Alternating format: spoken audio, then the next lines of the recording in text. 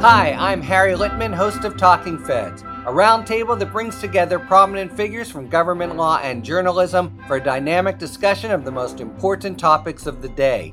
Each Monday, I'm joined by a slate of Feds favorites and new voices to break down the headlines and give the insider's view of what's going on in Washington and beyond. Plus sidebars explaining important legal concepts read by your favorite celebrities. Find Talking Feds wherever you get your podcasts. Thanks to Skillshare for supporting Mueller, She Wrote. Skillshare is offering Mueller, She Wrote listeners 2 months of unlimited access to over 20,000 classes for just 99 cents. To sign up, go to Skillshare.com/AG. Again, that's Skillshare.com/AG to get 2 months of unlimited access to over 20,000 classes for just 99 cents. Also, thanks to Stamps.com for supporting Mueller, She Wrote. With Stamps.com, you can access all the services of the post office right from your desk. So right now, use AG for a very special offer. You'll get a 4-week trial that includes postage and a free digital scale. So go to Stamps.com, click on the radio microphone at the top of the homepage, and type in AG. That's Stamps.com and enter AG. Warning, this podcast contains laughter.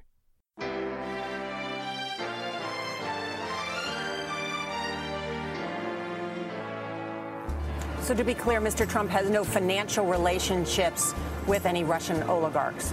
That's what he said. That's what I said. That's obviously what our position is. I'm not aware of any of those activities.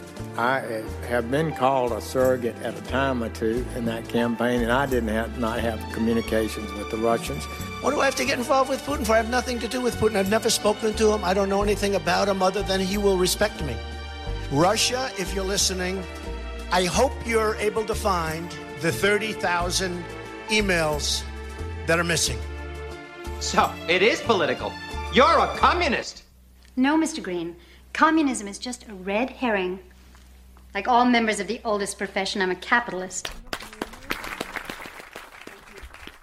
Hello, and welcome to Mueller, She Wrote. I'm your host, AG, and with me, as always, is Jaleesa Johnson. Hello. And Jordan Coburn. Hello. I hope everyone had a great holiday. How was your Thanksgiving? It was chill. My family is far, so I just kind of, hung out at home and smoked weed and watched Netflix. So that was nice. Netflix and chill. Yeah, right. With myself. Yeah, that's the best kind. Ryan and myself made some vegetarian dishes and then went over to my dad's house. Yeah, okay, whatever. Shut up. Sorry, I'm just kidding. If it makes you feel any better, they were disgusting. Aw.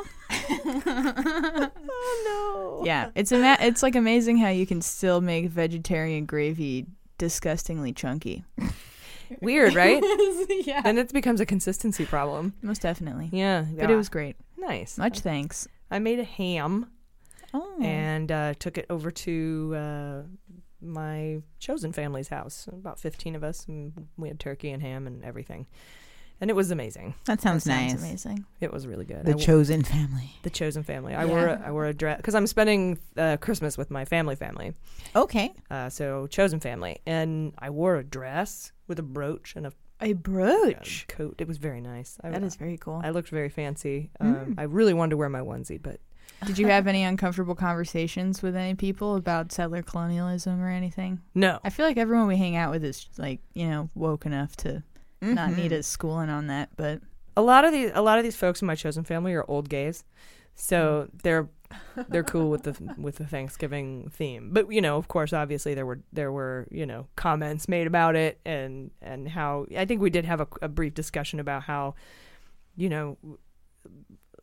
so much love out to that group of people and our group of people, and how that's not what we were getting together to celebrate. It was just more like, hey, this is just an awesome dinner with us, and we're not doing it because of that. We're not that calloused and right. You're turning a negative thing into a positive gathering. I can see that exactly. Yeah. And it would freak me out, and it actually had I've got the crazy racist uncle who's been like, I'm glad we took the land from and I'm like, whoa, dude, all right, we need to not. That's why I want to spend with my chosen family, because we don't do it for that reason. I don't know who does, but I'm sure there's people. Oh, yeah. Like my uncle.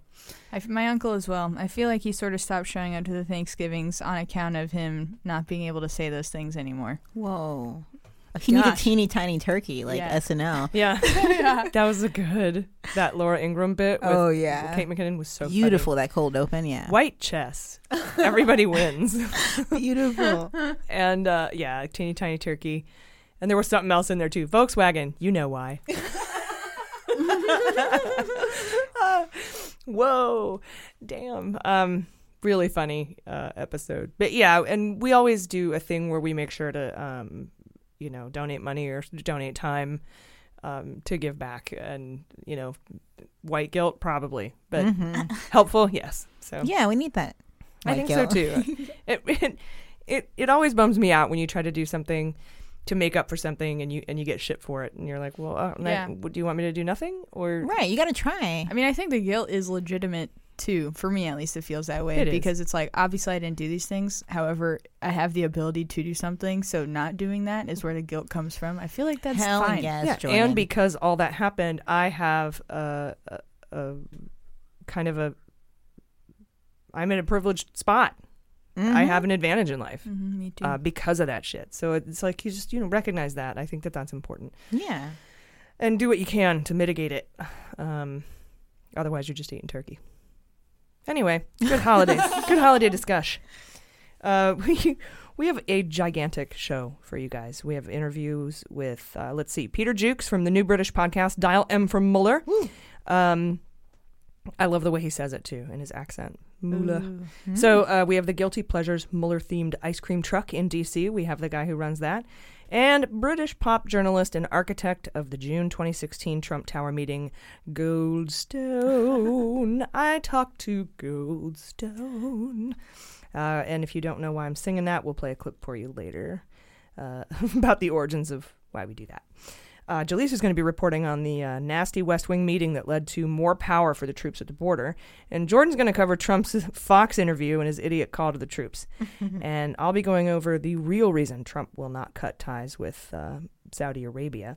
But before we get going, I want to thank everyone, first of all, that signed up to be a patron this week. We have a few calendars left at the $10 patron level.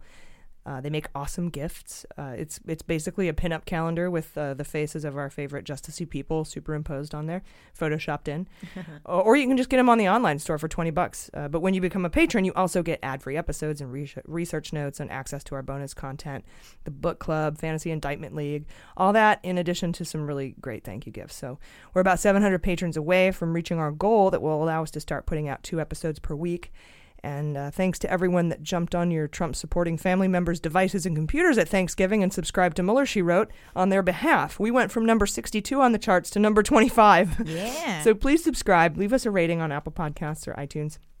Same thing. We can, I don't know. I'm super thankful for you guys. We can't thank you enough for supporting women in podcasting, for supporting Mueller, She Wrote. Anyway, we have a monster show to get to, so let's get into it with just the facts. On Sunday, Representative Elijah Cummings of Maryland told Face the Nation that he will do anything and everything in his power to release the Mueller findings to the public. He is poised to take over as the chair of the House Oversight and Government Reform Committee in January. Cummings says he will wield subpoena power, if necessary, as chairman of that committee to force Mueller's findings to be made public if Whitaker or anyone else at Main Justice tries to block them. He also said he's going to look at removing Whitaker as acting AG if he's still there. And he threw his support behind Nancy Pelosi as Speaker of the House. So that was a little interview with Elijah Cummings on Face the Nation. Also Sunday, Trump sat for another Fox News interview, and Jordan's going to cover that later in the show. Super funny. Or terrifying, however usually both. Yeah, definitely both. However you want to look at it. Then money. Oh, no. Capitalism has gotten to you, AG. The end. No. Then Monday, Senators Mazie Hirono, Richard Blumenthal, and Sheldon Whitehouse sued to block Whitaker from serving as acting attorney general, saying the move was unconstitutional. Their complaint, filed in the D.C. District Court, claims that Trump violated the Appointments Clause of the Constitution by naming Whitaker for a cabinet-level position, even though he was never confirmed by the Senate. So we'll see where that goes. Also Monday, Mueller filed his brief in the Miller case. If you remember, the Thursday after the election, obviously, the judge in the Andrew Miller subpoena battle asked for both sides to file a brief on how the appointment of Matthew fucking Whitaker would impact the case. And we had warned that by not waiting until the Miller case was decided to install Whitaker, Trump ran the risk of legally exposing the way Mueller could circumvent the acting AG and could unwittingly put his appointment on trial. But the shitbox did it anyways, and Mueller's brief, which he handed in this week, was an absolute pleasure to read. Mueller argued that despite the appointment of Whitaker, he still retains the full powers of a U.S. attorney granted him under the regulations governing the special counsel. He said that in this particular case, the subpoena of Miller is not threatened at all by Whitaker. In fact, Whitaker has no power over it at all, and he seems to suggest that anything banked prior to Whitaker's appointment, including sealed indictments or complaints or subpoenas, could not be blocked by Whitaker because the court presides over them, and Mueller also maintains he retains the authority to appear before the court. That's part of the having the authority of a U.S. attorney, and that's how he would unseal any indictments filed prior to Whitaker's appointment. So that's huge. And a lot of folks came at me saying that this argument was only for this particular case. However, Mueller's defense of his authority would seem to extend to any and all filings that took place prior to Whitaker's arrival. Yeah, that's what it sounds like. That's what I. And that makes sense. You can't derail an entire investigation just because some idiot fired the guy that put them there in the first place. Mm-hmm. Right. So I don't know. We'll see. Obviously, we'll see what happens. Yeah. The problem with Whitaker is that we would not know if he had blocked anything after he became acting AG, because while policy requires him to report anything he blocks, he only has to make those declarations after the investigation is finished or if the special counsel is fired. I thought it had to be right when he said no, but it doesn't have to happen until after the investigation's over. So now it comes down to how much Mueller was able to complete before Whitaker usurped control of the investigation and how long he'll be there in the face of all the lawsuits against his legitimacy. So if there's a long delay in the Stone indictments, that could be why, and we wouldn't know it. Then Monday, the Army commander overseeing the mission at the border, where Trump sent like 6,000 troops to set up concertina wire, that was basically all they did. This Army commander told Politico that the Pentagon is set to begin drawdown, even as the approaching caravan hasn't reached the border. Vanity Fair posited that the president spent millions of taxpayer dollars on a stunt that failed completely. And based on the withdrawal of troops prior to the arrival of the caravan, it's clear that this was nothing more than an expensive political stunt that did nothing but keep the troops away from their families on Thanksgiving. Yep. So, yay. And 6,000 on 6,000, that's like a 1-to-1 basketball defense. Yeah, it's ridiculous. It's just so absurd. Yeah, and there wouldn't have been, it would have ended up being like 2,000 who eventually got to the border. Mm-hmm. Many of them stayed in Mexico. A lot of them turned around and went home. So, yeah, so dumb. Yeah, it's true. Like the highest projections were 6,000 from Mexico, and yeah, that didn't turn out to be the case. No. So total waste of money, total waste of troops, kept them away from their families, put them down there to set up barbed wire. It's just so dumb. But tax cuts. What? Yeah. Then Tuesday, bipartisan leadership from the Senate Foreign Relations Committee, including Bob Corker and Bob Menendez, wrote a letter to Trump asking him directly whether or not Trump believed that MBS, that's Mohammed bin Salman, we call him Mohammed Bonesaw, was involved in the murder of Khashoggi. Under the Magnitsky Act, which we go over in detail in episode 2 from last year, Trump can be required to make such a determination about human rights violations by global leaders, and he has 120 days from the committee's request to respond under the Magnitsky Act. So we'll keep you posted as more information on Trump's response becomes available. That was all just Monday. But then Tuesday got crazy. First, we found out Beto could be running for president because he said he hasn't made any decisions about 2020, which is a different statement than he made right before the midterm when he said he would not run. And he lost that midterm to Ted Cruz, as we know. Mm-hmm. If he runs, that's where my money is, especially after speaking with Dan Pfeiffer from PodSave.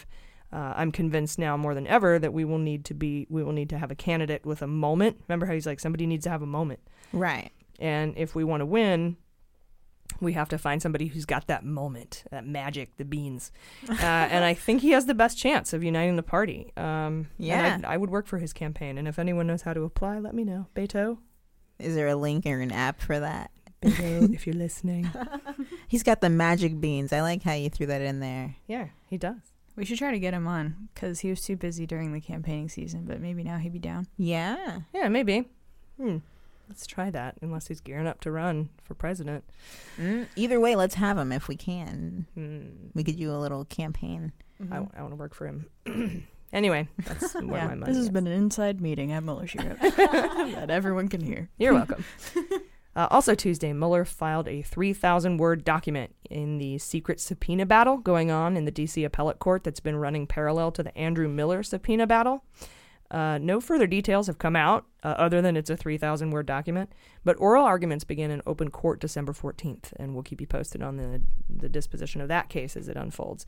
So I don't know if you guys remember or not, but to give you context, Andrew Miller, who's a Stone guy, he's a scheduler, but he's not, now he's like a house painter in Cleveland or something. He basically resisted the subpoena to appear before the grand jury, and then asked the court to hold him in contempt so that he could appeal Mueller's constitutionality, and that's been working its way up through the courts. And it was Miller's case where the judge asked for a brief about how Whitaker would affect the case, and Mueller came in and said, I got the power of U.S. attorney, it doesn't fucking matter to me. Have a nice day. That's the Miller case. And then there's a second subpoena battle. Some people thought it might be Trump or Kushner. I thought it was Credico. We still don't know. But apparently there was a 3,000-word document filed by Mueller in that case this week. So we'll keep you posted. Then we got big news Tuesday that Trump had asked the Justice Department to prosecute Hillary Clinton and James Comey. And to illustrate what a big deal this is, one of the articles of Nixon's impeachment was his improper use or abuse of executive power to punish his political opponents when he tried to get the IRS to go after Democrats. Now here we have a president blatantly asking Maine justice to prosecute those he sees as political enemies. Trump told McGahn last spring he wanted to order the Justice Department to prosecute Clinton and Comey, according to two sources familiar with the conversation. And the New York Times reported that McGahn rebuffed Trump, saying he had zero authority to give that order, and even if he could, it would bring up serious questions about abuse of power. Then McGahn wrote a memo to the president, warning Trump that if he gave that order, he could face a number of consequences, not least of all impeachment. Mueller has that memo, by the way. McGahn pointed out that to his knowledge, Trump never actually gave the order to anyone at Justice. But there are reports that he continued to speak about appointing a second special counsel to investigate Clinton and Comey, and even repeatedly expressed disappointment in his FBI director, Christopher Wray, for not pursuing the matter, calling him weak. Trump also raised the possibility with Rosenstein.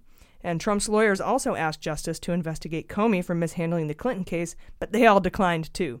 But the craziest part is that he pressed Whitaker, who at the time was Sessions' chief of staff, to give him information on the Clinton investigations. He was like, "Give me the inside information on Clinton." And this is just another example of blatant obstruction of justice by Trump. And at this rate, he needs to stop obstructing justice so Mueller can finish his report.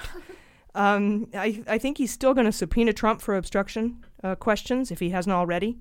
And speaking of how long the investigation could go on, according to Bloomberg News, Senator Burr says it's going to take the Senate Intel Committee at least 6 months to write and declassify their report on Russian interference. So the investigation is going to go on well into 2019. It's not going anywhere, so please keep listening. Tell your friends. Still Tuesday, Trump finally handed in his written answers to Mueller's questions, starting the clock on the Stone indictments in my space beans. Because basically what I was saying is that things had to happen in a certain order. First, Mueller couldn't indict Stone until he got Trump's questions back, because I think he wanted to incorporate that into the Stone indictments.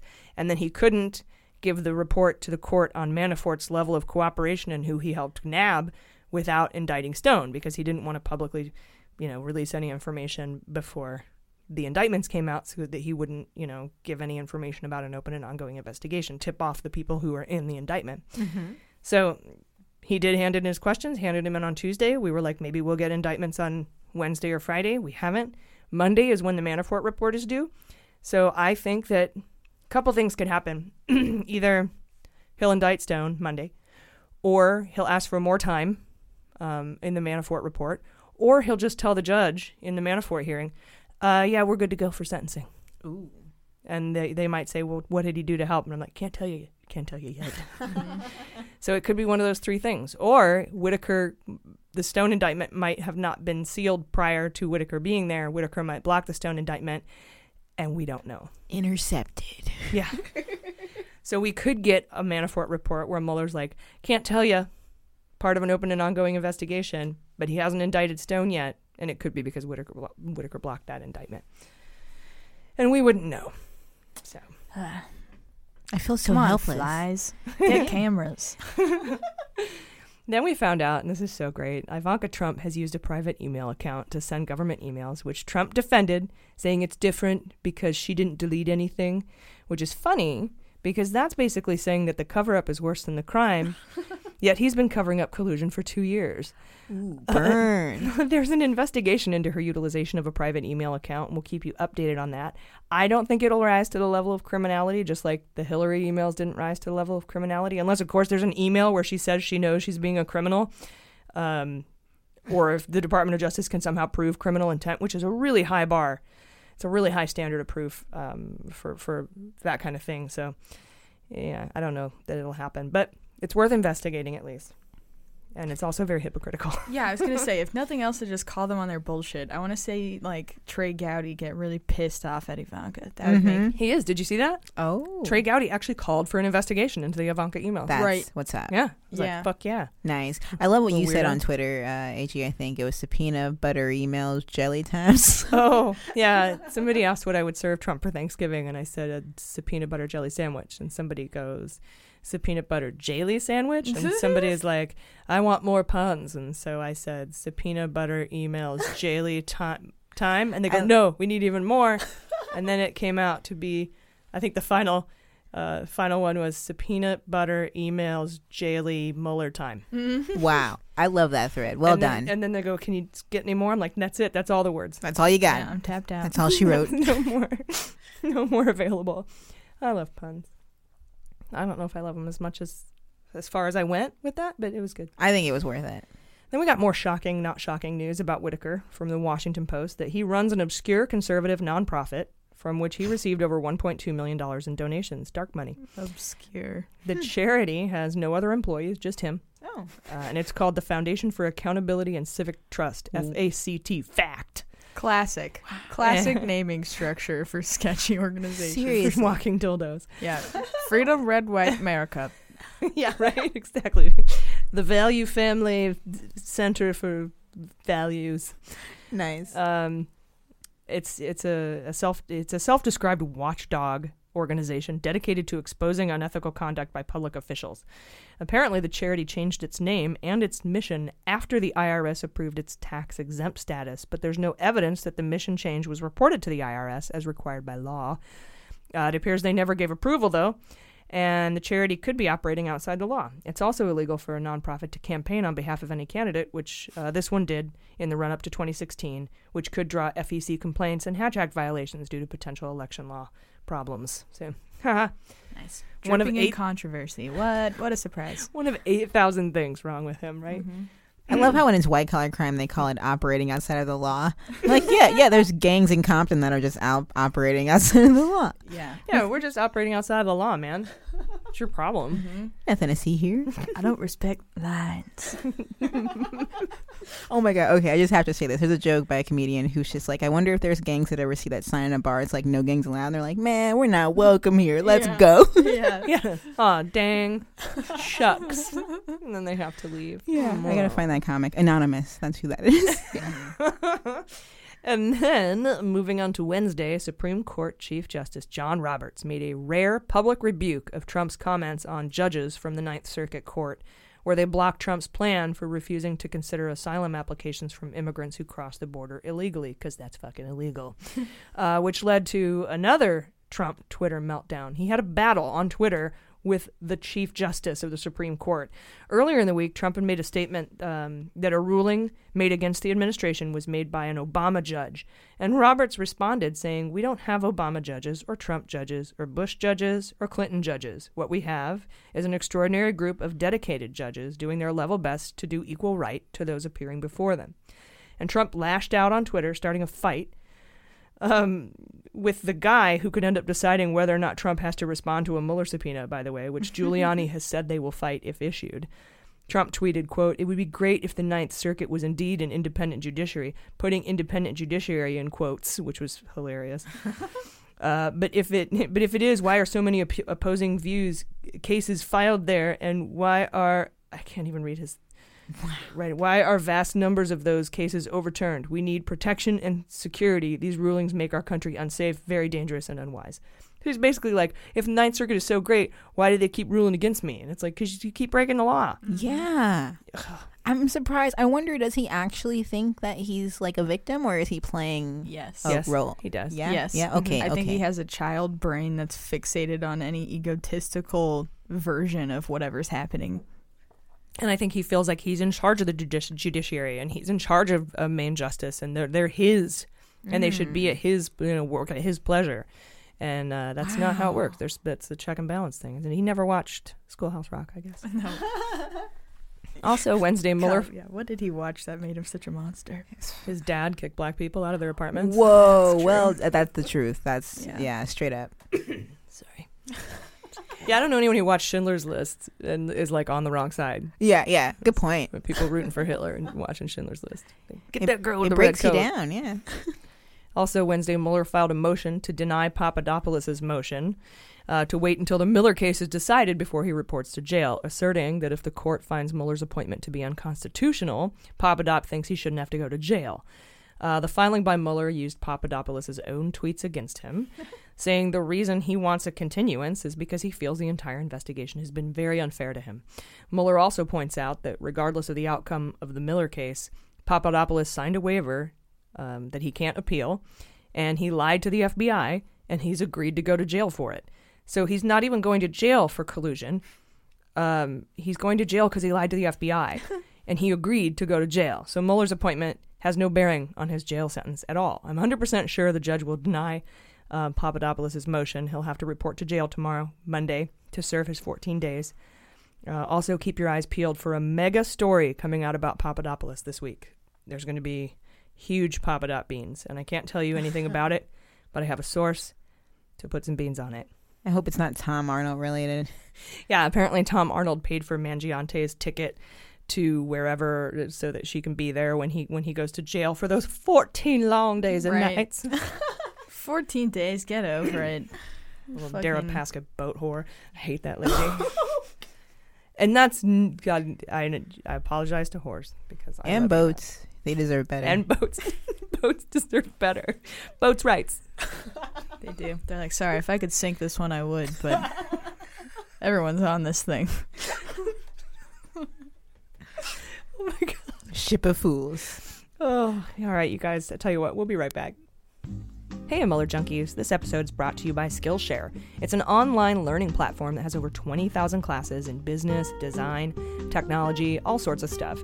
And you can take the classes in social media marketing, data science, maybe even photography or creative writing. You name it, and they have it. So whether you're trying to deepen your professional skill set, which I'm always trying to do, I'm always trying to just keep up now that I'm done with school, I'm like a forever learner, or if you just want to do a side hustle or a new passion, Skillshare is there to keep you learning.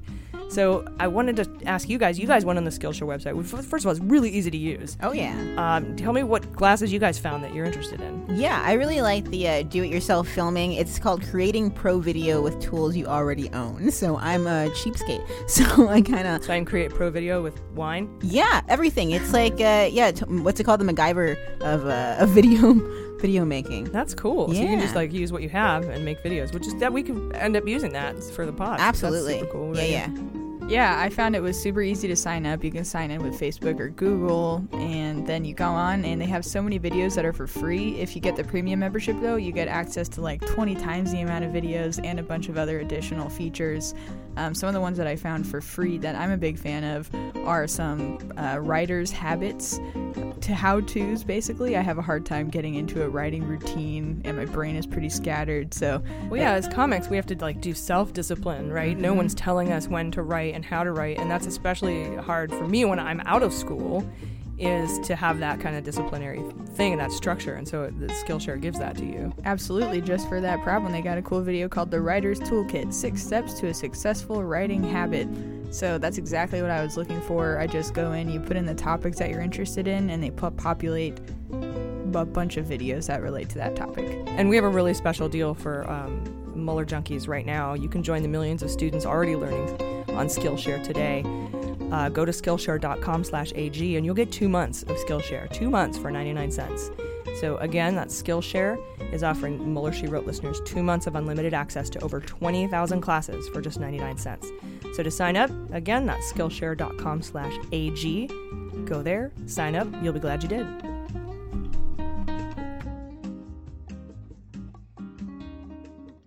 Welcome back to Just the Facts, guys. We left off on Wednesday's news.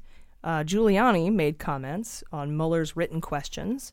We know, like I said, Trump turned in his written questions. Well, Giuliani made some comments saying he thinks there are more questions to come. And he said, quote, "We'll consider them and answer them if necessary, relevant, and legal."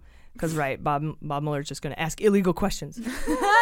If it was something that would be helpful, relevant, and not a law school exam, is what Giuliani says. Because asking questions like, did you know about the meeting on June 9th, 2016, is apparently law school level shit. Mm-hmm. Wherever he went to law school, I guess. Yeah, perjury trap. Yeah, I like to imagine they just gave him a timeline that draws out and labels everything they'd be asking, just like a how-to answer guide for him. How to conceptualize what we're talking to you about. And apparently a report came out that said when Trump got some of the questions early in January, he canceled a meeting with Mueller. I think we already reported on that, but it's out in the news again. Yeah. Sorry, guys, I have to read.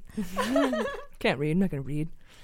Giuliani said Trump may face more questions from Mueller on obstruction of justice. No shit. Rudy, thank you. You went to law school to figure that one out. One of the questions is whether or not Trump knew about the June 2016 Trump Tower meeting, and another was if Trump knew Russia had stolen emails when he asked on July 27th in a speech, if Russia, if you're listening, if you could find the 30,000 emails that are missing. And that's big news there. And Mueller, here's why I think it's so important. Mueller would not ask these questions if he didn't already know the answer and if he didn't already have proof corroborating those answers. That gives us a big clue that Trump did know about the Trump Tower meeting, and he did know Russia had the stolen emails when he made that comment. So keep your eyes out for that in the Stone indictments and put some beans on it. And speaking of the Trump Tower meeting, I had an opportunity to talk to somebody about it who was in the meeting. Joining us today to talk about his new book, Pop Stars, Pageants, and Presidents, How an Email Trumped My Life, is Rob Goldstone. Rob, welcome to Mueller, She Wrote. Pleasure. Nice to speak with you. Rob, I wanted to ask you about your book here. I've gone through it, I've read it, and I just wanted to know what prompted you to write it? What started you off on this path? You know, I've thought a lot about that, and the answer's always the same to me, which is I wanted an opportunity to tell my story. And some people listening might think, well, we've read your story a million times, and that's why I wrote it. I'd also read the story of who I was supposed to be or who I was or what people thought I was a million times. And I wanted to tell the real story and tell it with my own voice. And I decided the best way to do that was to write a book. So that's what I did. So in your mind, on that thread, what are some of the main differences between you and what kind of the perception of you has been in the media? What are some of the main differences you've noticed? Well, again, I'm not sure how much of it you've seen, probably quite a lot. But I've been called everything from, a puppet of the Kremlin, Putin's puppet, to a democratic plant, somebody that represents fusion GPS, somebody that was put there by Hillary's campaign to destabilize Donald Trump. I've been called a clown, an idiot, a fool, a this, a that. So those are some of the things. But one of the things that consistently seemed to go through this, especially when I met people or heard from people, was this idea. They would say to me, well, are you happy now? Your candidate, you got Trump elected, you have him in the White House. Well, I never voted for Donald Trump. I never supported Donald Trump. So I suppose the biggest misconception for me that people had was that somehow I was a champion of Donald Trump. Okay, well, let's see if I can ask you a few questions and maybe we can set the record straight.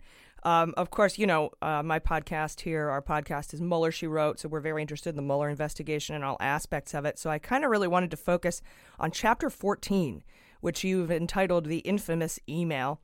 And if that's okay, I have a few questions about that for you. Absolutely.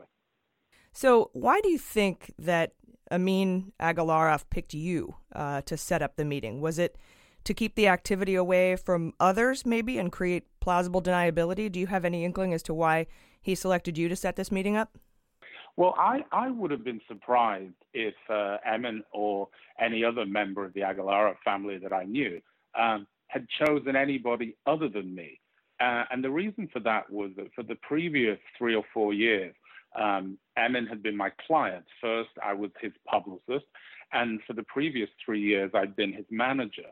And during that time, we had done, I suppose the most famous thing we did was stage Miss Universe in Moscow. And so it was kind of through that we met Donald Trump. And so the relationship was always Emin through me to the Trumps. But that was only because I was based in the States. He was based in Moscow. It was easier. I say this phrase, and I don't mean it to sound glib, but when you're a rich oligarch, you don't pick up your own phone. Many people have said, why wouldn't he or his father have just picked up the phone and called Donald Trump? Well, my answer to that is, over the years, a long number of decades, I've worked for people both famous or rich or none of the above. They don't pick up their own phones. They have people like me to do it for them. And the reason for that often is because if the answer comes back no, I know how to couch that no. That's what I'm good at. I can do a little dance. So it's not like somebody's dismissed what you want. It's that, it didn't quite work. It was the wrong day. It was the wrong, I think you know what I mean. So to me, it was an obvious that they would ask me to try and set up this meeting because I was Emin's conduit, for want of a better word, to all things in the States. And this was just another of those things. Okay. And I remember reading in your book here that when you were having this conversation with Amin and you were trying to pump him for the information about what the meeting was about, and he wasn't really forthcoming with any of that, you kind of had a gut check and you thought to yourself, nothing good can come of this. And I think you actually said that to him. And I did. I did say those words. I'm sorry to cut you off. I did say those words. I said this is a really bad idea. Nothing good can come from this. But I have to say that it would be easy for me to say, well, the reason I said that is because blah, blah, blah. But the reason I said it was actually a bit selfish. And I said it because, first of all, I said to him, you know nothing about politics. I know nothing about politics. This is a really bad idea. I don't even understand what you're talking about. That was the first thing. And he couldn't articulate, either couldn't or didn't want to articulate in detail what it was I was being asked to do. So my idea of saying it's a really bad idea was not about that. It was that I selfishly wanted to keep any favor or any ask that I might have to do on his behalf for if, in the slightest chance, Donald Trump would be elected president, which nobody on this planet at the time thought he would, I would have that ask. And what I would have wanted to do is say, hey, Emin, who we've met, and all of that, would love to, film something in the Rose Garden, would love to take a photo in the White House. That's what I would have been happy to do the ask. This, to me, seemed totally out of sorts. And in a selfish way, I didn't want to use an ask on something that just seemed to me so bizarre for him to ask. So that was the reason. I wish I could say the reason was because I knew it was wrong. That wasn't the reason. It was I wanted to selfishly keep an ask up my sleeve if we ever needed it to help his career, not some random lawyer that he seemed to know very little about. Okay, so you thought you might be kind of banking favors. I thought, Emin had asked me a year or two before that when Miss Universe was in Moscow, he'd said to me, can you get Donald Trump to be in my music video? I was like, you're out of your mind. Because he goes, no, but he likes you. I said, okay, I get it. I've met him for an hour as you have, but okay, I'll try. Well, I got Donald Trump to be in his music video.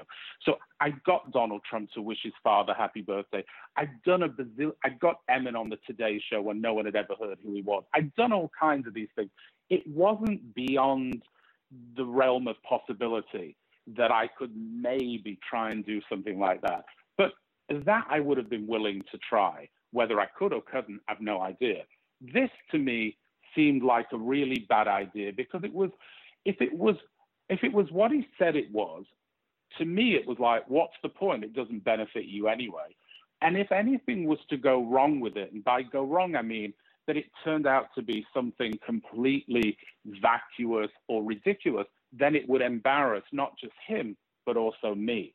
The one thing I didn't think, and I put it down to the fact that maybe because I grew up in England and I didn't grow up, I suppose, around American politics and had very little interest in it, a light didn't go off. And so, that I suppose with hindsight, of course it would now, to go, wait, you can't even, or you shouldn't really even do this ask, let alone is it right or wrong.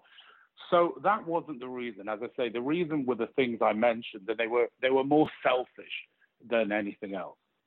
Okay, so my follow-up question to that was, why did you do it? And that's kind of the answer there, is that... It's the answer, but also there's another part to that. When you manage somebody really closely for a long time, you're used to their quirks and all their little asks and things and whatever, because that's the role of a manager, especially in the entertainment business. You deal with egos and you deal with crazy asks.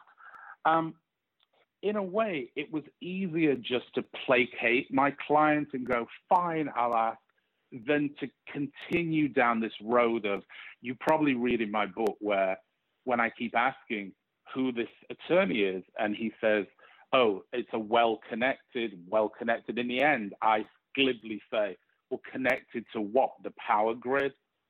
And then there was no answer. And you get to a point where you can push and push, but you're not getting any more information. And so really it was to, placate. I've done my bit. I'd said, I think it's a bad idea, all of the above. And ironically, and I will say hindsight is a wonderful thing, but ironically, when I read some of the Senate Judiciary's public reports on other people's testimony, I read that not only had Emmons sent me an email a few months later, or when the story broke, however many months later, years later, that was a year, wasn't it? But in it, he said to me, you have to believe that I was also against all possibilities of this meeting. He'd said to somebody else, I just wish my dad had listened to me, about this meeting. And, it seemed like hindsight's great, but if you just listened to me at the time, you maybe wouldn't be in this drama that you're in now. Yeah, and it's actually probably for the best that... and neither would I may add. Neither would I. Yeah, and I was going to say it's probably for the best that you had limited information. It's probably for the best. And the other part of it is, a couple of people have said to me, some interviewers said to me, actually, aren't you annoyed that Don Jr. asked you to sit in on the meeting when you were never supposed to? And aren't you mad at him? And I said, no, I'm the complete opposite. Because if I had never sat in on that meeting, which I wasn't supposed to sit in on, I suppose I wouldn't know what was said at that meeting. And I, too, would have, I suppose, been open to believing that all sorts of things were said. I sat in on that meeting, so I know what was said. And in a way, I'm grateful for that part. Because, this whole idea of the meeting and asking for it, and there's all kinds of implications which Mueller and his team have been sifting through for a long time now, and I'm sure they'll come to a conclusion, whatever that is. But the one thing I will say is, having sat in that meeting, well, it was nonsense. I mean, it was nonsense, but when you have hindsight and you understand the importance of the Magnitsky Act and the importance of it to her and to the Russians, then it's not nonsense. But at the time, I'm really glad I was there, because if not, I wouldn't have known what to think. And I really would have thought, well, maybe I was set up, and maybe it was something far more sinister. So you had mentioned the Miss Universe pageant, and recent media reports out here have suggested that Trump actually did speak with Putin. I know that before, those stories were that he wanted to, and he wanted to meet Putin, and he thought maybe they would become best friends. But apparently there's now reports out, and I don't have the sourcing for it at the moment, but that he actually had a call with Putin. Do you know anything about that? No, but what he had was a call via Emmons' father. Again, I was present in the room at the time with Dmitry Peskov, who is the spokesperson for President Putin. And this call was this long-awaited, will it happen, won't it happen, will they meet, won't they meet, what's happening? And the reason I was there was because it was so late in the day. It was literally a few hours before the contest was due to take place. And we were all called into a conference room, and Putin's spokesperson called to Emin's father and said that President Putin sent his apologies, but that they couldn't meet because the King of Holland, who had a scheduled meeting, was delayed in traffic. And I thought it was the most bizarre thing I'd ever heard. And when I told this story to, it wasn't the Mueller team, but it was to one of the congressional teams, afterwards, one of the guys asking the questions for the majority, came up to me and said, I have to tell you that you should send the King of Holland the biggest bunch of flowers that exists in the world, because had he not been delayed and you'd gone with Trump to a private meeting at the Kremlin with Vladimir Putin, can you imagine how much more awful your life would be right now? And I smiled and I said to him, you know what? I'm dedicating my book to the King of Holland. And if you look, my book is dedicated to King Willem-Alexander of the Netherlands. And that's why. I did see that. I was going to ask you about that too. So that's why. And they didn't meet. I mean, Trump, when he came back, when he was interviewed about Putin, I believe right when he started running for president, I know Putin, I've met Putin, I've seen Putin, and then people said, but wait, did you really meet Putin? I didn't meet Putin, I don't meet Putin. I think if you look, you'll see that he changed that to, I've never met him or spoken to him. I think it was one of his maybe more grandiose statements that was taken out of context. But that's the closest he came to it during the time of Miss Universe. And again, I know that because I was there. Well, that's kind of one of his MOs, though, either being delayed or being late. They were late to the they were late to the Trump Tower meeting. They were late to the Helsinki summit. He likes to be late. I think it's a power play. But you had said in your book here that you had two choices: to try to get Trump, to try to contact Trump himself through Rona Graff, or email Don Jr. And you said you felt he was more likely to respond. Why do you think he was more likely to respond? Because if I'm being brutally honest, and why not, honest is a good thing, right? I don't think too many people were asking too much of Don Jr. I think everybody was focused on Ivanka or on Jared. And so I thought, you know what? Let me send this to Don Jr. It might just grab his attention. And if I could write it in the right way, using what Emin had told me and beef it up a bit, puff it up a bit, it'll probably get his attention. And as you'll note from the email, in it, what I actually suggest is that he and Emin speak directly about this. And again, it gets overlooked, not by everyone, but a lot. His answer wasn't, dear Rob, I would love to have a meeting. How about tomorrow? His answer was, if it's what you say it is, I love it. And we can talk about that in a second because I have a different interpretation of that. But then he says, perhaps you're right. I should just speak with Emin first. And I then set up the call, and the rest is history.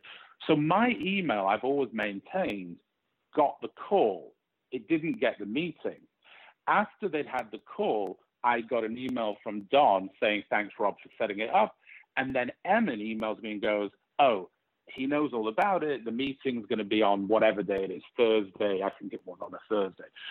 And Don then says, oh, and I believe it will be me plus Paul Manafort and Jared Kushner. So I thought, oh, well, that must have been some call, because now it's gone from me asking for some call and a meeting with Don and a lawyer to Jared Kushner and the chairman of the campaign being in the meeting. So I just want to add to that. When people say to me, why wouldn't you, Rob Goldstone, have thought, why wouldn't a bell have gone off and you'd have gone, you can't have this meeting, like, with a rush? Well, I grew up in Manchester in England. I had no idea whether I could have a meeting or not. I wasn't even supposed to be at the meeting. Wouldn't Paul Manafort have known that? You know, once he was brought into it, well, it never even crossed my mind that there could be anything wrong with it, because the chairman of the campaign was due to be in the meeting. So, you know, again, that's the course of events. That's how it actually happened. But as I say, I've always maintained my email, although it said following my email, a meeting, there was a call in the middle. That's what got the meeting, not my email. Well, you would think Manafort would know better. And maybe he did. That's a You whole... would do in theory. And again, maybe he did. Yes, lots of people say that. Maybe he did know better.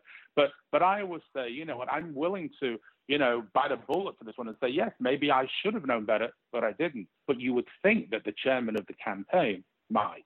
Yeah, well, when you didn't explicitly say anything about why you thought Don Jr. would be more likely to take the meeting, but reading between the lines, it did seem kind of like an ego thing, to me at least. Again, I go back to the fact that if I was an idiot in all of this, he was maybe only slightly marginally above the title of idiot when it comes to politics, perhaps. But it doesn't matter. There was a Idiot Junior? But there was a campaign chairman in there. I don't want to throw Paul Manafort or anybody else under a bus. He's thrown himself under quite a big enough bus without... You don't have to. The United States exactly. Intelligence agencies have thrown him under the bus just fine. Which is, even if I was an idiot or someone else was an idiot, there's a campaign chairman involved in this. Why wouldn't he have said, we can't have this meeting? And the implication to me was, well, you can have it. So I leave it there, but that's all I have to say. But I will absolutely come back and speak to you anytime, and I wish you the best of luck. Great. I really appreciate it. Can't wait to talk to you about that. Everybody's book is called Pop Stars, Pageants, and Presidents, How an Email Trumped My Life. It's available wherever books are sold. Rob Goldstone, thanks for coming on Mueller, She Wrote. Pleasure. Goldstone. So crazy you got that interview. I know. It's weird. My life is weird. He was just so happy I wasn't a jerk to him. That is nice. Yeah, refreshing, I'm sure, for someone in his position. Someone who's a... Yeah. Yeah. No, and he, as he said in the interview, he's like, look, man, I just set up a phone call. I didn't even set up the meeting. I set up the phone call, and then I washed my hands of it, and nothing ever occurred to me. He's British anyway. He's not familiar with the laws. He's trying to put it behind him. He is. I liked how he left it open to the end. He's like, I'm pretty sure nothing went down in that meeting, but we'll see. We'll see. I'm like, yes, we will see. That's the great thing about Mueller. And I thought it was funny that he said the whole reason he wanted to do the interview because he loved the name of our podcast so much. That's amazing. It was genius. That's cool. If you want to hear the entire 50-minute interview unedited, we're releasing it as a bonus episode for patrons. So to become a patron and get access to all of our bonus content, you can do that at patreon.com/MuellerSheWrote. Let's see what else happened this week. CBS requested the unsealing of the Cohen warrants on Wednesday. They aren't the first news organization to do so. Mueller will likely file a motion to block this, as it could jeopardize an open and ongoing investigation, just as he's done the last couple of times people wanted to unseal the Cohen warrants. So look for that filing this week. Watch these space beans. Also, Wednesday, an independent federal investigative agency called American Oversight is looking into whether Matthew fucking Whitaker violated the Hatch Act by accepting contributions to his 2014 Senate campaign earlier this year. What? 2014? Earlier this year, you say? Yes. Last January, 4 individuals donated a total of $8,800 to the committee for Whitaker's losing 2014 run for Senate, according to FEC documents. A spokesperson for the Office of Special Counsel, not Mueller's, but a different Office of Special Counsel, confirmed receipt of the complaint, and they have opened a case file on the matter. So we'll keep you posted. All right. That's interesting. He took donations for their this lost year campaign. For a campaign he lost 4 years ago. God. That's really sad. What a dildo. Yeah. Then on Thursday, we found out that Goodlatte, he's the lame duck chair of the House Judiciary Committee, subpoenaed Comey and Loretta Lynch for a closed-door interview. And this is just a Hail Mary thrown broadside by the embattled Republicans who are about to lose power in the House in a last-ditch effort to try to beat the dead horse known as Hillary's emails. And it's especially hilarious given that Ivanka Trump is now facing scrutiny for her use of a private email account. Comey responded on Twitter on Thanksgiving, saying, "Hey, happy Thanksgiving, guys. I got a subpoena. I'm not going to go." He won't go unless the hearing takes place publicly, citing that the subpoena is an abuse of process for political reasons. No comment from Lynch so far. Wow. I love the dead horse reference. It makes me think that her email could be deadhorse2016@gmail.com. Deadhorse69 at AOL. There you go. Do you think sorry. No, go ahead. Do you think that Comey has to have specific representation to fight something like that? Because it seems he just has held such a high position, I wonder if it would be poor form for him to just directly. Well, he's a private citizen now, so here's how I figure it will go. If he refuses the subpoena, he could be brought into court, and he could say, go ahead and hold me in contempt, and he could fight the subpoena as, what did he call it? He said it was an abusive process for political reasons in court. Just like Andrew Miller's trying to fight Mueller in court. Do you think he'd do it without counsel? Yeah, no, he would get a lawyer. Right. Okay. Maybe get the same lawyer that Burke and Bannon have in Priebus. Or Miller. No, because he's going to lose. No, it's always good to have counsel. Yeah. Especially as a private citizen. Right. The man who represents himself represents a fool. Oh. I don't know where I got that, but I didn't write it. But it sounds good. Then Raw Story reported Thursday that the House Intel Committee Democrats are hiring money laundering experts to investigate Trump's financial ties to Russia. One of the multitude of reasons flipping the House was so important. So thank you for voting. Finally, Friday, the New York Supreme Court threw out Trump's motion to dismiss New York Attorney General Barbara Underwood's lawsuit against the Trump Foundation. Crimes that can't be pardoned, by the way, because it's a state court. Judge Scarpula noted that the defendants, quote, have failed to cite a single case in which any court has dismissed a civil action against a sitting president on supremacy clause grounds, whereas here, the action is based on the president's unofficial acts. Sweet. And as we know, this Monday is the deadline for Mueller to report to the court just how extensive Manafort's cooperation was. We touched on this earlier. Mueller wanted to hold off for 10 days because he said he would have substantial information he could give the court if they just wait a little longer. Just hang on, guys. I'll have some really good stuff for you. Anyway, that's the deadline, is tomorrow, Monday.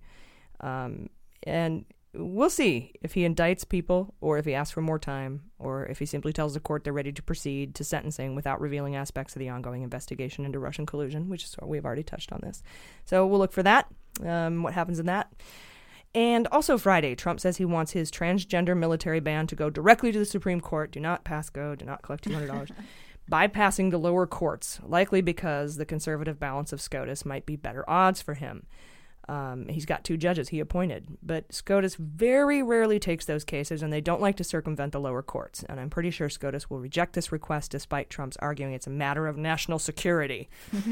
It's a matter of national security. Escalate it to my friends. Dumb. Yeah. And finally, Trump is eyeing a guy named Ayers to replace John Kelly as his chief of staff. Oddly, Ayers is Mike Pence's chief of staff, which makes me wonder if everyone thinks Pence could become president soon. Could just be a coincidence. I don't know. We'll be right back. Hey, Mueller junkies, it's time for the holidays, which means I'm not touring as much, but that doesn't mean I don't have a ton of errands to run.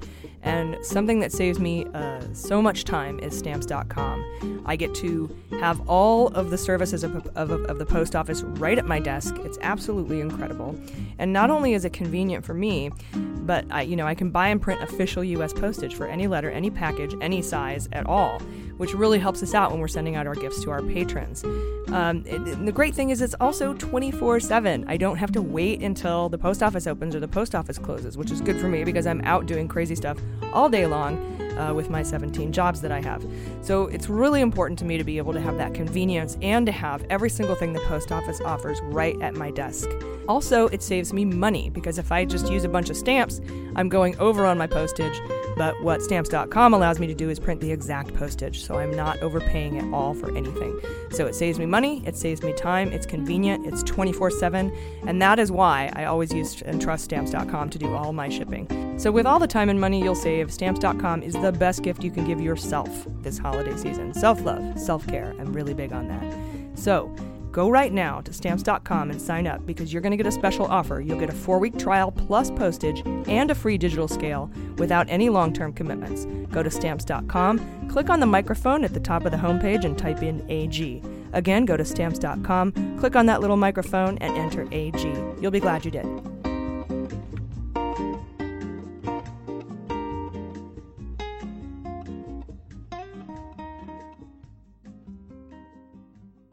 All right, welcome back. Hot notes. All right, guys, time for hot notes. Today, Jordan is going to go over Trump's embarrassing public appearances. But first, Jaleesa's Racial Maddow segment features a story about a contentious West Wing meeting regarding the deployment of troops to the border over the holidays. Jaleesa, what do you have for us? Oh, yeah. So on Thursday, Politico published an article called Fiery West Wing Meeting Led to More Power for Military at U.S.-Mexico Border. So basically, some of Trump's cabinet members squared off with some of the White House aides over an order. I have this picture in my head of people like getting ready to battle, like I they're do getting ready to too. rumble, like West Side Story. Yeah. And they're snapping. I thought the same and thing, they're just, AG. like, slappy hands. Yeah, or like the video from Michael Jackson's Bad. Yes. You know, where they're dancing and having the knife fight. It's in my head. We're kindred spirits. That's exactly what crossed my mind. Excellent. Yes. So basically, some of the Trump cabinet members claim that this order is beyond the president's constitutional powers. And keep in mind, this all comes after the Army Lieutenant General who's overseeing the southern border told Politico that the 5,000 troops deployed there did not have the authority to use lethal force to protect Border Patrol agents. So the order that was beyond his power is the use of lethal force. Exactly. Yeah. When he said, like, if they throw rocks, it's like a gun. He meant it. Yeah. Yeah, so as a result, Trump just whipped up an executive order, hot off the press, granting troops deployed at the southern border the right to use lethal force to defend Border Patrol agents. This was immediately after this claim was made, so he was like on it. And it's kind of like a ask for permission to kill and you shall receive situation. So in response, the cabinet, White House aides, and advisors all got together and had a calm and productive discussion about immigration. I'm kidding, of course not. They exploded into full-on war. I was like looking over your shoulder, like, that's not what that says. I love it. Are you reading that? Are you high? Are you reading that Always. correctly? I'm doing both. I love it. You're like, a very productive meeting. It was super nice. No one said fuck once. Except for just now. And on one side of the argument, leading the charge against Trump was Chief of Staff John Kelly and Department of Homeland Security Secretary Christian Nielsen. And their main opponents on the issue were Senior Policy Advisor Stephen Miller. We should call him Stephen fucking Miller.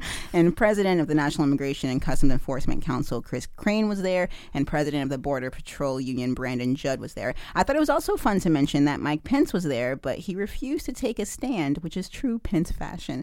I just figure he was just sitting there sipping his tea or something. He knows that's bullshit. Yeah. Even Pence, the most fucked up guy in the universe, is like, this is beyond me. Yeah. He's watching them like children just fight over this. And eventually, even Kelly and Nielsen caved to the president's position, probably because they know it's going to get struck down and Trump's going to fire them anyways. But nonetheless, on Tuesday, the order was signed, granting the military lethal authority at the border. So the only person that was actually still openly opposed to this order, of all people, was Emmett Flood.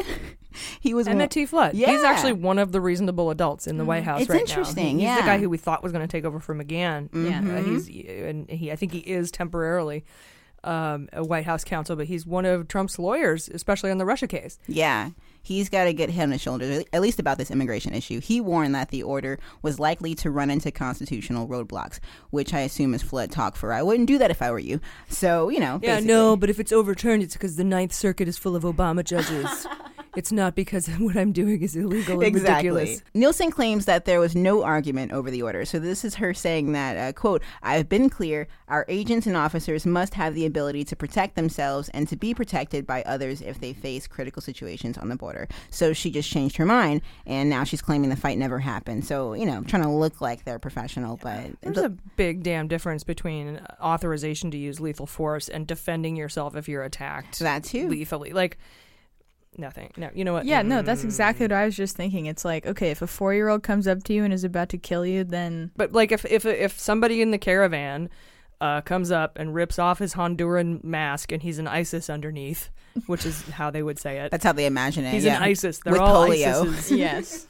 And, an ISIS with leprosy.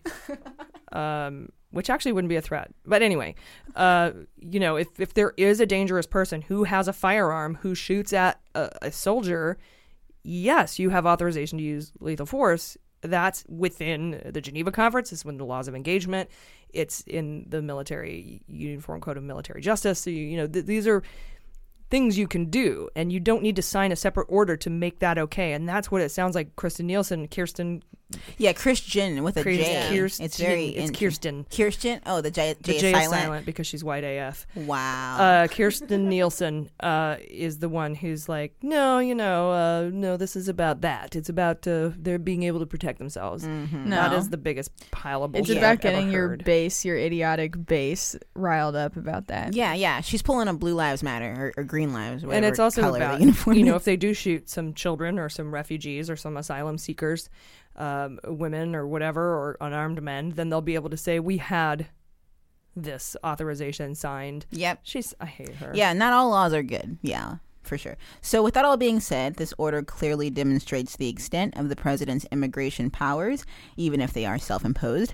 But a lot of legal experts are saying that Trump shouldn't hold his breath because his executive orders on immigration have been suspended before, even recently with his order denying asylum to some migrants illegally crossing the border. Also, earlier this month, a judge ruled that Trump's decision to end DACA was unconstitutional. So naturally, I'm expecting the same fate for this most recent order, considering that it also violates a federal law that prohibits the U.S. military from acting as law enforcement agents on American soil. It's called the Posse something law. Do you know how to pronounce that? It's the one that they're using in this argument. It just means that they can't pretend. POSSE? Exactly, yeah. It's a posse. Yeah, the Posse law. So, yeah, basically there's already that precedent that says they can't do this. So I'm just waiting for the judge to and the strike military, it down. you can't. The military rules also say that. It's just that's just messed up to me. And it will get overturned. They're drawing down the troops anyway. They're not going to even be engaging. Yeah, it's showboating. But in the fact, I don't know. It's just it's the dumbest thing. Like you were like, so we're dumb. going to sign this thing that says you can use lethal force. Yeah. Mm-hmm. That makes me wonder if Trump actually thinks that this caravan is a threat, which I don't think he does, or he would have mentioned it after the election. But his base might actually does, and he knows that. Mm-hmm. Right. Well, thank you for that reporting. Damn, for sure. I'm like, Bunch of whoa. dicks. And I read it. They had a very productive meeting. Yeah. It's just such an absurd decision and thing to try to peddle. It's absolutely absurd. Nazi. It's just so, and I shouldn't say that. It's just so dictatorial. It's so banana republic. It's so. Yeah. Well, when did the Nazis I get called Nazis? At what point? Yeah, I was going to say trying to create some sort of formalized language that will justify you potentially killing children. Yeah. That's pretty Nazi-like. I think the reason I don't want to use Nazis because that is specifically an anti-Semitic You're right. situation. Yeah, we could find a different word. Trumpians and these are Hondurans and Venezuelans and Guatemalans and Mexicans and people from South America, Central and South America. So I don't want to take away from the horror of the Holocaust in Nazi Germany that the Jews faced by using that same terminology. I'm kind of trying to be really cognizant of that. You're right. I appreciate it. That. It needs its own term. I should distinguish it too. And it would I guess be like Nazis if I too. said, them keeping me 3 extra minutes at yoga is slavery. Right. And I'd you'd be like, come on, AG. Could you find another word? And I'd be like, yeah, I should probably do that. So it's that kind of thing. It's just that kind of respect for what happened with them. Anyway, sorry, didn't want to go into that, but we'll come up with another term. In fact, if you have a term for it, banana republic, dictatorial, and something that's Nazi-like but not Nazi, not the word Nazi for Trump supporters, at us. Yeah. Or for what's going on at the border, or the his separation administration. of children. Mm-hmm. Yeah. Send it at us on Twitter at Mueller She Wrote. I want to know what we should call it because we need a new word. We do. Jordan, tell us about the amazing and completely, well-spokenness of our dear leader this week in a Fox News interview and on that amazing phone call to the troops. I'm really excited to hear about this. Yeah, so Trump went on Fox News and gave a very typical interview for himself on Friday. By typical, of course, I mean it was like riddled with delusions of grandeur, warped senses of reality, and the devil's whisper. But so... It's the devil's whisper. Nice. Sounds like a perfume. The devil's whisper. Calvin Klein by Ivanka. Oh, nice. Yeah, it'll be on shelves next week. It comes out after her fragrance Azerbaijan. So Chris Wallace starts out the interview. Also, I have to give mad props to Chris Wallace again in this interview. He does a really good job of pressing Trump on things that he just does not want to hear at all. And I love anyone that's going to make Fox News a hostile working environment for Trump. That makes me very happy. So they start out the interview. Trump starts out by saying that the White House is working like a well-oiled machine. Then turns to the camera and's like, shout out to my big oil homies. Just kidding, he didn't do that. I'm like, we did. No. He always says well-oiled machine, doesn't he? Yeah. Oiled with Smirnoff Ice. Yeah, because when he was born, they were still using that for everything. I should to be contextual here, because we got that really great compliment that we were curatorial journalists from Seth Abramson in The Guardian this week. What I mean by Smirnoff Ice, tell him, Jordan. Yeah, well, I imagine you're talking about the White House staffers that were in charge of vetting people's security clearances that were all Smirnoff icing. Yeah. Yeah, they were icing each other, yes. Which apparently very professional is hiding Smirnoff Ice around, and whoever finds it has to chug it. Mm-hmm. Yeah. Good times when I was 18 and not in charge of national security. Freaking awful. God. You weren't in charge of national security when you were 18? I didn't think so. I mean, I could have been. You weren't like rushing the sorority and also vetting folks to work at the White House while chugging Smirnoff Ice? Yeah. That's what I picture. Right. Anyway. To be fair, all of us had the same experience that Donald Trump does. So, yeah, it's all a level playing field. I feel like they play a game of beer pong to decide who's going to be, the principal deputy undersecretary of health or something. Wow. You're probably right. All right, if I sink this one, it's totally going to be this guy. God, it's a horrifying image. That's probably what's happening behind those doors. Okay, so Trump continues in the beginning, right off the top of the interview. He's just rambling for a while, explaining himself about stuff Walls never asked him. It was like if you ask an insecure person how they're doing, they're like, well, haters gonna hate, but I'm just out here doing my thing. Just me doing my thing. I'm doing my best, which is the best. He just went insane. Walls is like, okay. They were standing too, weren't they? I think they were sitting. I watched were they sitting? Yeah, I feel like they were standing. They were sitting in the Roosevelt room, I'm pretty sure. But Wallace is just like, well, we'll start unpacking everything that you just said one by one. Let everyone who does that is suspect. Like people, if you can't handle me at my worst, you don't deserve me at my best, or haters gonna hate, or what these people. And I'm like, are you like an asshole? Yeah. Like, does everyone hate you? Because if a lot of people hate you, it might be time to take a swim in Lake U. Yes, it might be time to look inside. That's a really good point. And find out why you have so many haters. Yes. But there are people who I think live off this, like Trump or Jacob Wohl or Cohen or Roger Stone. These are like people who love it when people hate them. 1,000%. That's weird. Yeah. And then the people that can't just answer, I'm doing great, Chris. Thank you. How are you? Let's start the interview like a normal person would. Yeah. Well-oiled machine. I'm the best. What? Yeah. It's like, God. It's like where Todd. my boys at? It's like the Todd on Scrubs. Oh, yeah. He always has to be like, I'll double your entendre. High five. You're like, oh yes, my God, settle super down. over the top. Yeah. So once they actually start getting to real questions, Chris Wallace asks him about the firing of Jeff Sessions, obviously, and about Matthew fucking Whitaker and him being the replacement. He asked Trump if he knew about Whitaker's position on the Mueller probe, to which Trump had the audacity to respond that he just knew nothing about Whitaker's take on the Mueller probe, guys. He didn't even really know the guy. I think that should be a big red flag when, the good answer to the reason you chose a guy for a job is, I don't know him. Even if that's the truth, that's still not good. Yeah, not a good start. Trump goes on to say that if Whitaker makes moves to restrict or end the Mueller probe, that he will not step in, and he will just let Whitaker do his job. What a noble boss he is. He doesn't like to interfere in things, only elections. He says he's done answering the written questions. We talked about this. AG talked about this a little bit earlier as they relate to collusion, and that there were no questions on obstruction of justice because he didn't obstruct justice, which means by that logic that if he does answer the collusion questions, he must have colluded, or else they wouldn't have asked the questions. So dumb. I think they say I think their whole thing is I can't obstruct justice because I am justice. Oh God. In Spanish, I am la ley. Oh, that's good. That's good. Yeah. Trump's never heard that in his life. Yeah. It makes him uncomfortable just to even hear it. Yeah.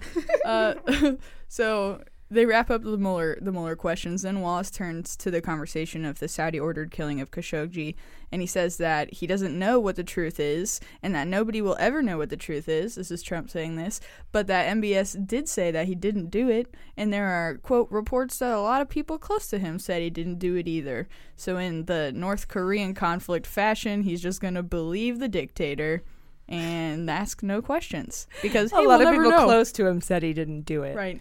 The king, some other crown princes, another prince. Mm-hmm. They all said no. Again, completely ignoring the intelligence community that did come to the conclusion that he did have a major role in ordering that killing. That's amazing. Yeah. And so then after that, they move on to the midterms, and he says that the midterms were a huge victory for him. He says that he won the Senate, and then Wallace does ear porn and lists off all the voting demographics that he lost, and Trump has to respond to his failures. And this is what he says. He says, I wasn't on the ballot. My name was nowhere on the ballot. It's like, okay, well then which is it? Did you win, or was your name not on the ballot? You're a fucking child. Wait, he didn't say that. He didn't ask him that, right? Or is that just what you... He did. He did? Well, what did he say? Yeah. He said, he totally grills him on this. He's like... Wait, he didn't ask what? Oh, so basically, was this a referendum on you? He's like, my name wasn't on the ballot. He's like, yeah, but... He doesn't ask specifically if it was a referendum on him, but when he brings up all of the gains that the Democrats got, then he switches to, my name wasn't on the ballot. He just says that. He just comes right out and gets defensive and is like, I didn't lose. My name wasn't on the ballot. Did he mention the Senate? House. When they talked about because the Senate. Because that's usually what I get from Trump supporters when I talk about how we just completely wiped the floor with their asses in the House, and they're like, "Oh, we retained the Senate. We gained 2 seats." Right? Like, yeah, that's what he says in the beginning, is that he won the Senate and he wants to take credit for it and say that he won it. Then, as soon as Wallace switches over to talking about the House, that's when he starts saying, "Well, my name wasn't even on the ballot. I didn't lose anything." And it's like, well, what are you trying to say? That you were or you weren't? Then they move on to Then Wallace asks him about some stuff that he said relating to how the military handled Osama bin Laden and Saddam Hussein. Did you see this? Yes. What he says? Yeah, it's crazy. He's again, I mean, he's done this before, but just the fact that he's still doing it. He says that they should have gotten him quicker, and he questions the efficiency of the team that got Osama bin Laden. And Chris Wallace is like, "Are you seriously gonna try to not even give him credit for bin Laden right now?" This is when he brings up McRaven, and Trump says it's a Clinton fan. Didn't he say that? Exactly. Clinton fan. Exactly. He interrupts him to say Hillary Clinton fan. Basically saying that if you're in the military and you are not a Trump supporter, he thinks you suck. Yep. This was a particularly infuriating point of the interview, so I'm glad you brought it out. So I'd like to reenact it if I may. Okay, so Wallace says, Bill McRaven, retired admiral, Navy SEAL, 37 years, former head of U.S. Special Operations. Trump interrupting, Hillary Clinton fan. Wallace says, Special Operations. Trump interrupts again, excuse me, Hillary Clinton fan. Wallace says, who led the operations, commanded the operations that took down Saddam Hussein and that killed Osama bin Laden, says that your sentiment is the greatest threat to democracy in his lifetime. Trump says, okay, he's a Hillary Clinton backer and an Obama backer, and frankly, and then Wallace does the interrupting, thank you, Wallace, he was a Navy SEAL, 37 years. Trump says, wouldn't it have been nice if we got Osama bin Laden a lot sooner than that? Wouldn't it have been nice, you know? Think of this, living in Pakistan, beautifully in Pakistan, and what I guess they considered a nice mansion. I don't know, I've seen nicer. But living in Pakistan, right next to the military academy, everybody in Pakistan knew he was there. I don't know, I've seen nicer. You just have to slip that in. He's never been to Pakistan. He won't go anywhere near any place where our troops are because he's a goddamn chicken shit. Yeah, because the only commentary he can add relates to mansions. Personally, there were no golden toilets. Fail. 2 stars. 2 stars. Yeah, it's embarrassing as everything he says is. So I'm sorry, Admiral McRaven. I love you. I think you're amazing. Yeah, I don't know whether to laugh or cry sometimes when I hear this. And the guy who shot bin Laden, O'Neill, I think is his name, he was like, oh my God, I can't even believe he did that. None of us, no one in the military cares who you voted for. None of us, not one. That's not what we're here for. That's absolutely just incredible that he said that shit. It is. So disrespectful. So disrespectful. I still can't. And it seems like on a daily basis he comes out with something that's just completely dishonorable to veterans in active duty, with sending the 6,000 troops to the border. And these are just some recent things. The fact that 80,000 veterans have not received their GI Bill payments, and he's done nothing about it. He hasn't even mentioned it. He hasn't even apologized for it. The fact that he's trying to privatize the VA by making permanent the Choice Act, which was supposed to be temporary, is going to cost taxpayers $1 zillion more, because if you send a veteran out to the private sector, it costs anywhere from 115% to 500% of what Medicare rates are. And if you send them to a military treatment facility or the Department of Veterans Affairs, it's 80% or less of what Medicare rates are. That's your tax dollars that pay that. And the care is subpar and the wait times are longer. So, and he wants to make that permanent because his buddies down at Mar-a-Lago have decided that that's going to be the best for their stocks and their personal finances. And those are just two examples. We could go all the way back to him making fun of the Goldstone family, being a dick to the widow on the phone. John McCain. And I think recently Cindy McCain says she didn't want to come, she didn't invite him because she wanted it to be a respectful event.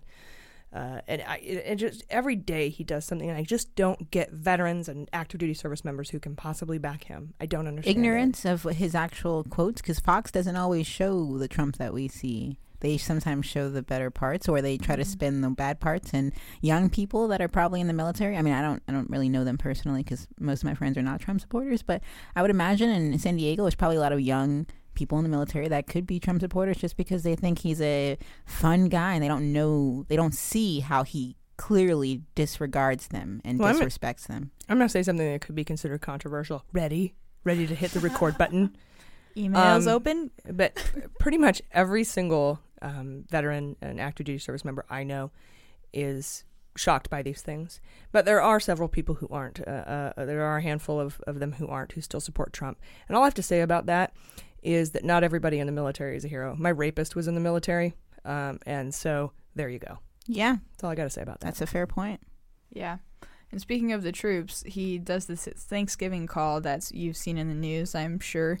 He does a teleconference. This is so good. Mm-hmm. He does a teleconference with, feel free to jump into AG, please, with any of your commentary, especially as a veteran. Never do, though. I always... yeah, I know. That's a really weird place for me to randomly say I don't ever interject anything when you guys are talking.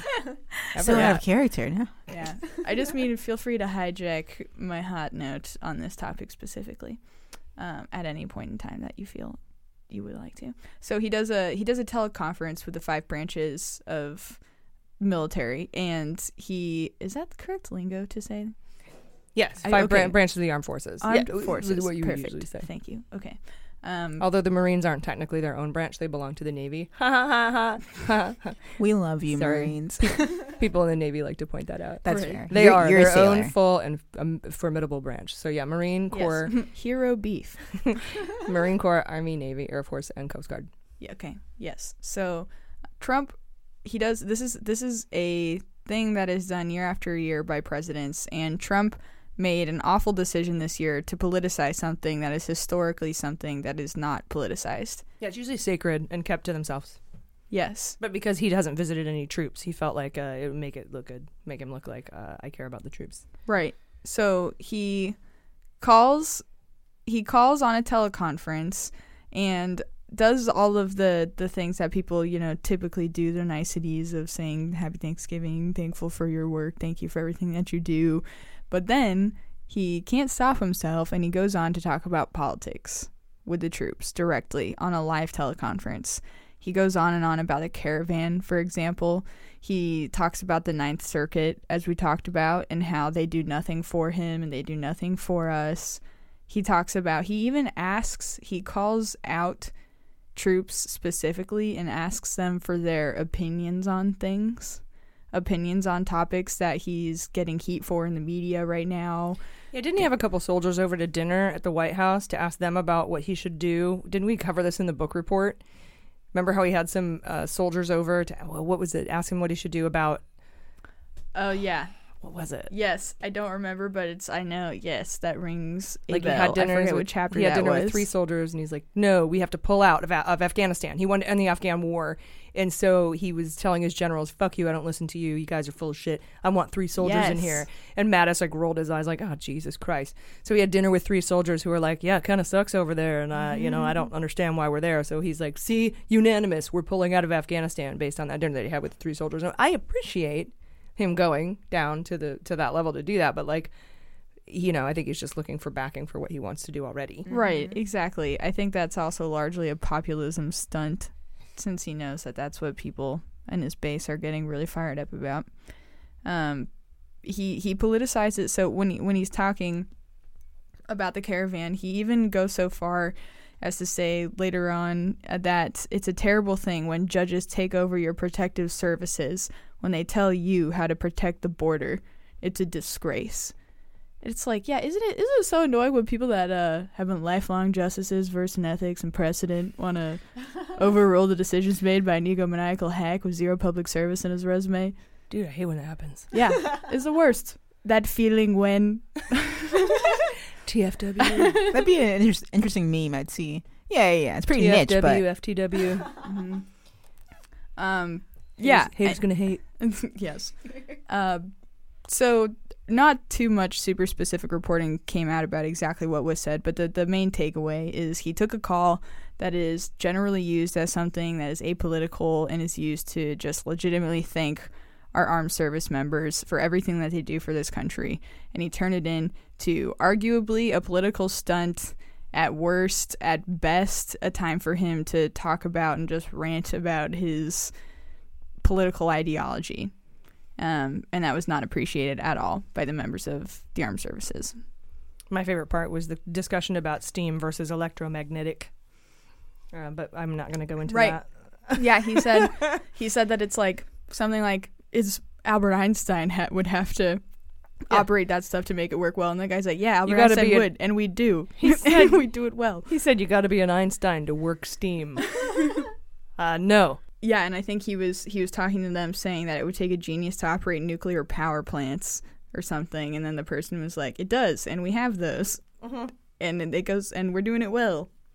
Yeah, and as a Navy nuke, I was like, And I think I can't confirm or deny this. I think he was saying something about coal, and how he wanted to bring the difference between coal and steam for the nuclear reactors.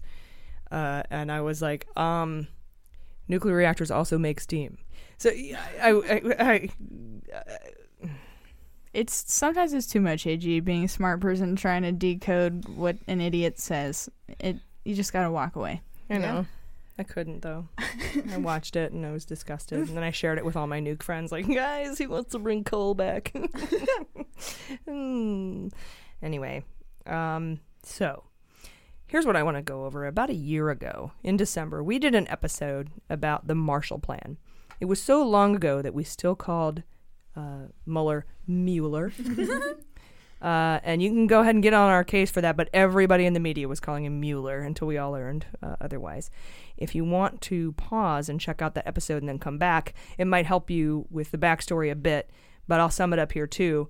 But yeah, anyway, the episode is called The Marshall Plan, and we start talking about it around minute 34. It was a hot note for Jaleesa before we even called them hot notes. Mm-hmm. Because we didn't start calling them hot notes until after episode 16 when we had Shannon Woodward on. And that's she was right. Like, hot notes. And Shout out. I'm stealing that. Yeah. What's up, Shannon Woodward? We love you. Basically, the reporting covered the Mayflower event, which was a small cocktail party that took place after his speech in April of 2016. And it was attended by folks including Sessions, Russian Ambassador Kislyak, Bud McFarlane, he's the mentor of KT McFarlane, the deputy to Flynn, 3 other ambassadors from nations involved with the largest ever Russian oil sale of Rosneft, including Italy, Singapore, and the Philippines. Lewandowski was there, Trump Jr., and Manafort, among a couple others.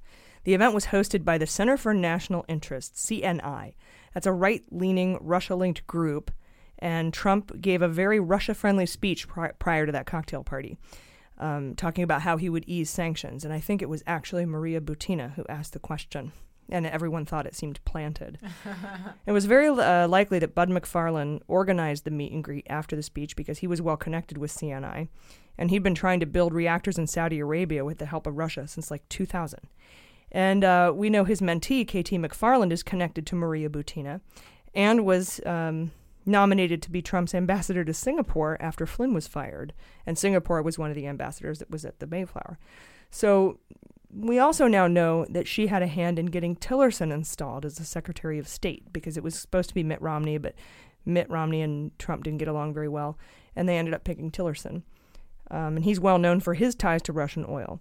It's also of note that this is the party where Sessions met briefly with Kislyak and then lied to Congress about it, which is what forced his recusal from oversight of the Mueller probe. Then we have the December meeting between Bud McFarlane, Flynn, and KT McFarlane as the Rosneft deal was closing at Trump Tower. And we knew they were plotting to have Trump give nuclear power to Saudi Arabia. Since that meeting, Rick Perry, the energy secretary, has visited Moscow and Riyadh. And the U.S. needs Russia to help build the reactors, and Russia needs sanctions dropped to do that. And pretty much everyone who lied about Russian contact and everyone who helped fire Comey was at that Mayflower meeting in April. And then don't forget about Flynn and Cobson. We had reported a long time ago that Flynn was seen at the inauguration on the dais texting his business partner Cobson, telling him, "This is it, buddy, the sanctions are going to get ripped up." And Cobson has since sent a couple of proposals for building reactors in Saudi Arabia. His idea was to station U.S. troops at the reactors so they could begin their, quote, recolonization of the Middle East, which is frightening. Mm-hmm. And that's what we kind of thought this whole thing was going for, was to recolonize the Middle East. But also, the pitch that McFarlane and Flynn made to Trump on Saudi Arabia involved Iran. The idea being that if the U.S. gifted nuclear technology to Saudi Arabia, they could do it, but they'd have to do it with civilian reactors and not military reactors, because we can't just give military nuclear technology to Saudi Arabia to counter Iran without a problem. So they're like, all right, just civilian reactors. It's very dangerous. It's like handing a kid that's getting bullied a gun. Exactly. And that's where Eric Prince comes in with his meeting, because he's a pipeline guy.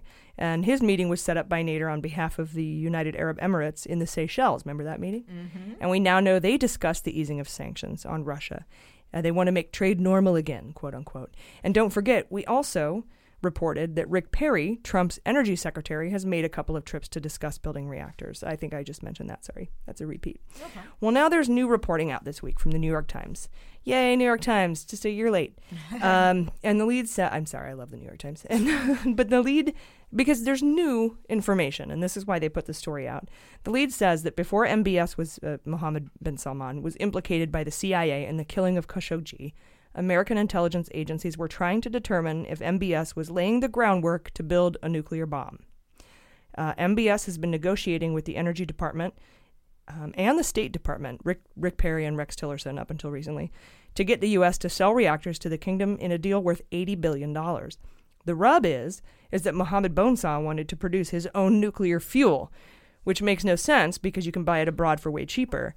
And this raised concerns with the United States intelligence agencies that they were trying to enrich their own uranium to build a bomb. And that's exactly what Obama was concerned about with Iran, which is why we signed the Iran nuclear deal that Trump has since pulled out of. Mm-hmm. MBS even said earlier this year that if Iran develops a bomb, Saudi would follow as soon as possible. And he would refuse to sign an agreement that would allow UN inspectors to inspect the fuel enrichment sites. Brad Sherman, who's a Democratic member of the House Foreign Affairs Committee, has said, quote, "A country that can't be trusted with a bone saw shouldn't be trusted with nuclear weapons," yes. Unquote. But Saudi leaders saw an opening when Trump stole the election, and Flynn backed a plan that would have let Moscow and the U.S. Supply Riyadh with reactors, but Russian sanctions would have to be dropped or eased. So now, if we ask ourselves, knowing everything we know now, why was there a push to drop Russian sanctions? Why KT McFarlane and Flynn and Tillerson were hired? Why Trump refused to punish Mohammed Bonesaw for the murder of Khashoggi? Why he's trying to buy Turkey's silence by asking if there's a legal way we can deport Gulen, who Turkey tried to pay Flynn $15 million to kidnap and extradite? Mm-hmm. Why we pulled out of the Iran nuclear deal? Why Rick Perry has visited Moscow and Riyadh? Why the United Arab Emirates set up the Seychelles meeting with Prince, an oil pipeline guy? And why we still don't know what happened to that 19% commission from the sale of Rosneft? it kind of becomes clear that in exchange for a shitload of money and assistance in stealing an election, Trump is working on behalf of Saudi Arabia to develop a nuclear bomb. It seems pretty clear to me. Flynn's sentencing hearing is December 4th. I'm not sure how much we'll learn in those hearings, but put some beans on it. That was great. I really enjoyed that. Great, great reporting. Holy shit. Yeah, that's what I meant. This whole thing sucks. But dude, the building a bomb thing made my heart sink. Like, that does feel very real and terrifying. Because when we first discussed this December 17th of last year, sitting around my kitchen table, we were like, they're trying to recolonize the Middle East. What's the point? Like, we were trying to figure out, what is the point of building 16 nuclear reactors in Saudi Arabia? Like, what are they trying to do? They're trying to build a bomb to counter Iran. And I don't think, and this was a Rex Tillerson thing, who was an oil guy, but now John Bolton, I don't think John Bolton would be against that either. He hates Iran. He wants to bomb them so hard. So this is very scary to me, and this shouldn't be allowed to happen. But I think that this is part of that six-nation bargain, the grand bargain that Seth Abramson talks about. What we've talked about as far as the whole Mayflower meeting, and the Marshall Plan is what we were calling it. I don't remember where I heard that, because I know that there was a Marshall Plan way back in the day, but I think that's kind of what they were calling it. They were referring it to it as the Marshall Plan to build reactors. But we honestly thought it was just because they wanted to get more bases and troops out there. Yeah, more money. But it's the whole thing. There's money in war, and then there's war in war. Well, I figured they wanted to put money in the pockets of contractors for the military, you know, private contractors, you know, the war machine. Yeah. The military-industrial complex. But when you start talking about Saudi Arabia wanting to build a bomb, wanting to enrich their own uranium, just like Iran was doing, but they don't want anyone to inspect it. And now Trump is going out of his way not to condemn the murder of Khashoggi and, you know, even going as far as trying to silence Turkey with another human life. Like, what is he getting out of it? And I can't help but think of that 19% commission that's missing from the Rosneft deal, that extra $50 million that was in his inauguration fund. Oh. The $30 million that came from the NRA and dark money donations. How did he get paid? Holy shit, AG. Anyway, that's all super space beans. We've got a big sabotage segment coming up. You guys, stick around. We'll be right back. Hey, Mueller junkies. Do you like ice cream as much as we do? If so, and you live in the D.C. area, there is now a food truck that is Mueller-themed that serves ice cream, and it's called Guilty Pleasures. And joining us today is Dave Sievers from MoveOn.org. He has created this ice cream truck, and it's a project of MoveOn.org, and he's with us today. Thanks for being on Mueller, She Wrote, Dave. Glad to be here. Thank you. The truck is called Guilty Pleasures, emphasis on please in the last word, and it is intended, it's Washington, D.C.'s first investigation-themed ice cream truck, and so far, to our knowledge, the only one. And the goal is really to bring attention to all of the successes that the Mueller investigation is having. You know, Trump calls it a witch hunt, but the fact is that Robert Mueller has issued over, you know, almost 200 criminal charges and indicted dozens of people. And so we wanted to help tell that story in a new and interesting way. We had indictment chip. We had Muellerberry with Rocky Rod Rosenstein, and my personal favorite of the day, Ivanka's butter emails pecan. Basically, since before there was an investigation, MoveOn's members have been advocating strongly to investigate Donald Trump and his criminal cartel. And this was the latest iteration of that. It's funded entirely by small donations from members around the country. And we're giving away the ice cream. Oh my God, the ice cream is free. It's free. And the fact that it's free should make you walk, not run to the next place that we're going to be posted up. I would run. I would be running. Okay. For free. All right, run. Don't walk. For free ice cream. We all scream for indictments. The best way to find us is either on Twitter or on the website. So the handle is Guilty Please. Please sort of underline URS for the Twitter handle. And also if you go to guiltypleasurestruck.com, we'll tell you where we are every day and what the flavors of the day will be. All right, well, everybody go to guiltypleasurestruck.com, find out how to support these guys, and if you're in the D.C. area, free ice cream. Dave Sievers, it's been really great to have you on today. Great, thanks for having me.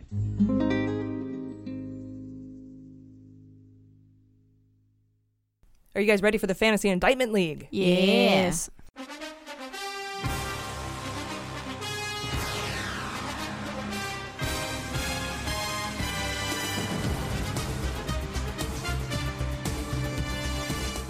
All right, you guys. So I still think, and I don't know if Whitaker's going to block this, but I still have Stone, Jr., Assange, Corsi, and a Butina plea agreement. That's what I'm thinking this week. Okay. I believe I had Stone for sure, but I also had DT Jr. still, Ivanka still, Eric still, and then I want to say I had a fifth that was not Kush, but I almost... You had Corsi. I threw Corsi on at the last minute. The sabotage was Corsi, that's right. Yeah. Mm-hmm. Yeah, so I'm going to keep him because that's the best way to play it this week. I still feel weird about having the kids on there, but, I mean, do you think anything will happen? You said Butina? I don't think anything will happen with the kids yet. So if I were you, personally, I would do exactly what I just said. But yeah, that does make sense. I always try to, think because I don't think Ivanka's going to be indicted yet. You're right. There's no point in having a different angle if it's wrong. But I think Assange is going to be indicted when Stone gets indicted. Now that makes sense. So I would always hook Assange and Corsi to Stone. Okay. So Stone, Assange, Corsi for sure. Now Junior could be hitched to that, or he could be the next level up. And Butina plea agreement is a separate thing in a different court. Mm-hmm. So if I were you, I would work if you wanted to switch out Junior and Butina. If you wanted to do a Kushner or Ivanka. Yeah. Okay. You know what? I mean, I will take out Ivanka and Eric. I'll keep Junior. I'll have Junior, Stone, Corsi, Butina, and a rando. Ooh, a rando. Nice. Yeah, bringing it back. Bringing it back. Okay, I'm going to do Stone, Corsi plea agreement, Credico plea agreement, Assange, and Kushner. Nice. That's a good one. Yeah, I like the combination. Yeah, I feel good about that one. Yeah, That's good. Are you guys ready for sabotage? Yes.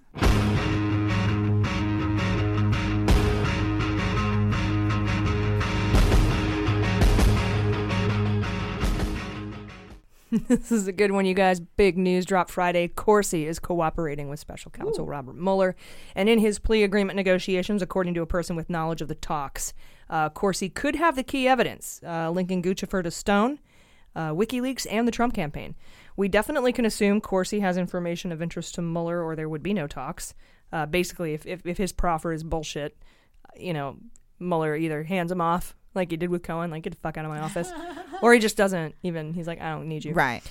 So this means his proffer is worth something to Mueller. We also have to understand that if Mueller gets new and real information, he could go back to the president with additional questions on collusion. Like Giuliani was saying, we think there'll be more questions. Mm-hmm. I didn't know why I just did Trump's voice for Giuliani. But I mean, they're equally idiotic. They're all just the same. This leads me to add a plea agreement dangler. Which is what I'm calling it now. Nice. To Corsi, which you already did, Jordan. You thought plea agreement I already dangler. knew this, so I cheated. And so I want to let everybody know that because a plea agreement means you were indicted, so you always get the points for that. So if it's Corsi and that's an outer circle, I think it's 2 points. I can't remember off the top of my head, but let's say it's 2 points. If you add correctly a plea agreement dangler. If you add that plea agreement dangler correctly, you're going to get an extra point. Now, this doesn't give you free reign to just add plea agreement danglers to everyone because you want the free points. I'm not sure how to do that. It's an honor system. Yeah. But that's what I think. If you get the plea agreement right, you get an extra point. So okay. Now I'm going to have to change to Stone, Assange, Jr., a Corsi plea agreement, and a Butina plea agreement. Okay. So you added the plea to Butina? Was that the difference, or what did you do there? That was I didn't have Corsi as a plea agreement. Okay. I mean, I did because I already knew, but I didn't want to do it until after sabotage. Yeah. So okay, nice. I'm gonna add the PAD to Corsi too. Yeah. Plea agreement dangler. Yeah. All right. So you got the plea agreement dangler, the dangler. We'll just call them danglers. The dangler. There you go. Yeah. I was gonna say modifiers, but danglers is funnier. Yeah. I'm keeping mine the same because I should have known you were going to do that as sabotage. We talked about it last week a little too, right? Yeah. I'm pretty sure the reason that you added the plea agreement dangler to Corsi is because you knew the news that Corsi was exactly. in plea agreement talks. Exactly. Yeah, I had already read that. Trying to surprise everyone. I know, sorry. I'm going to keep mine the same. Good. All right, cool. Well, then we have it. If you want to play the Fantasy Indictment League, you go to Facebook, you search Friends of Justice. Yeah. You find the pinned post in the announcements, and then you pick your 5. And there you go. And you can change and modify them up until any indictments drop or plea agreements drop. And then that's how you play. And you can't get into that group unless you're a patron. So if you want to do that, you have to do that. Mm-hmm. So that's shout out to our moderator, Jen Nebaker. Yeah, she's our new moderator of the group. Thank you for doing that. We really appreciate it. And go to patreon.com/MullerSheWrote. You can play the Fantasy Indictment League. Oh, so many points. Yes. So many things. So many beans. All right, you guys, it's time for the interview. And I don't have I have no song for the interview. We all just look at each other.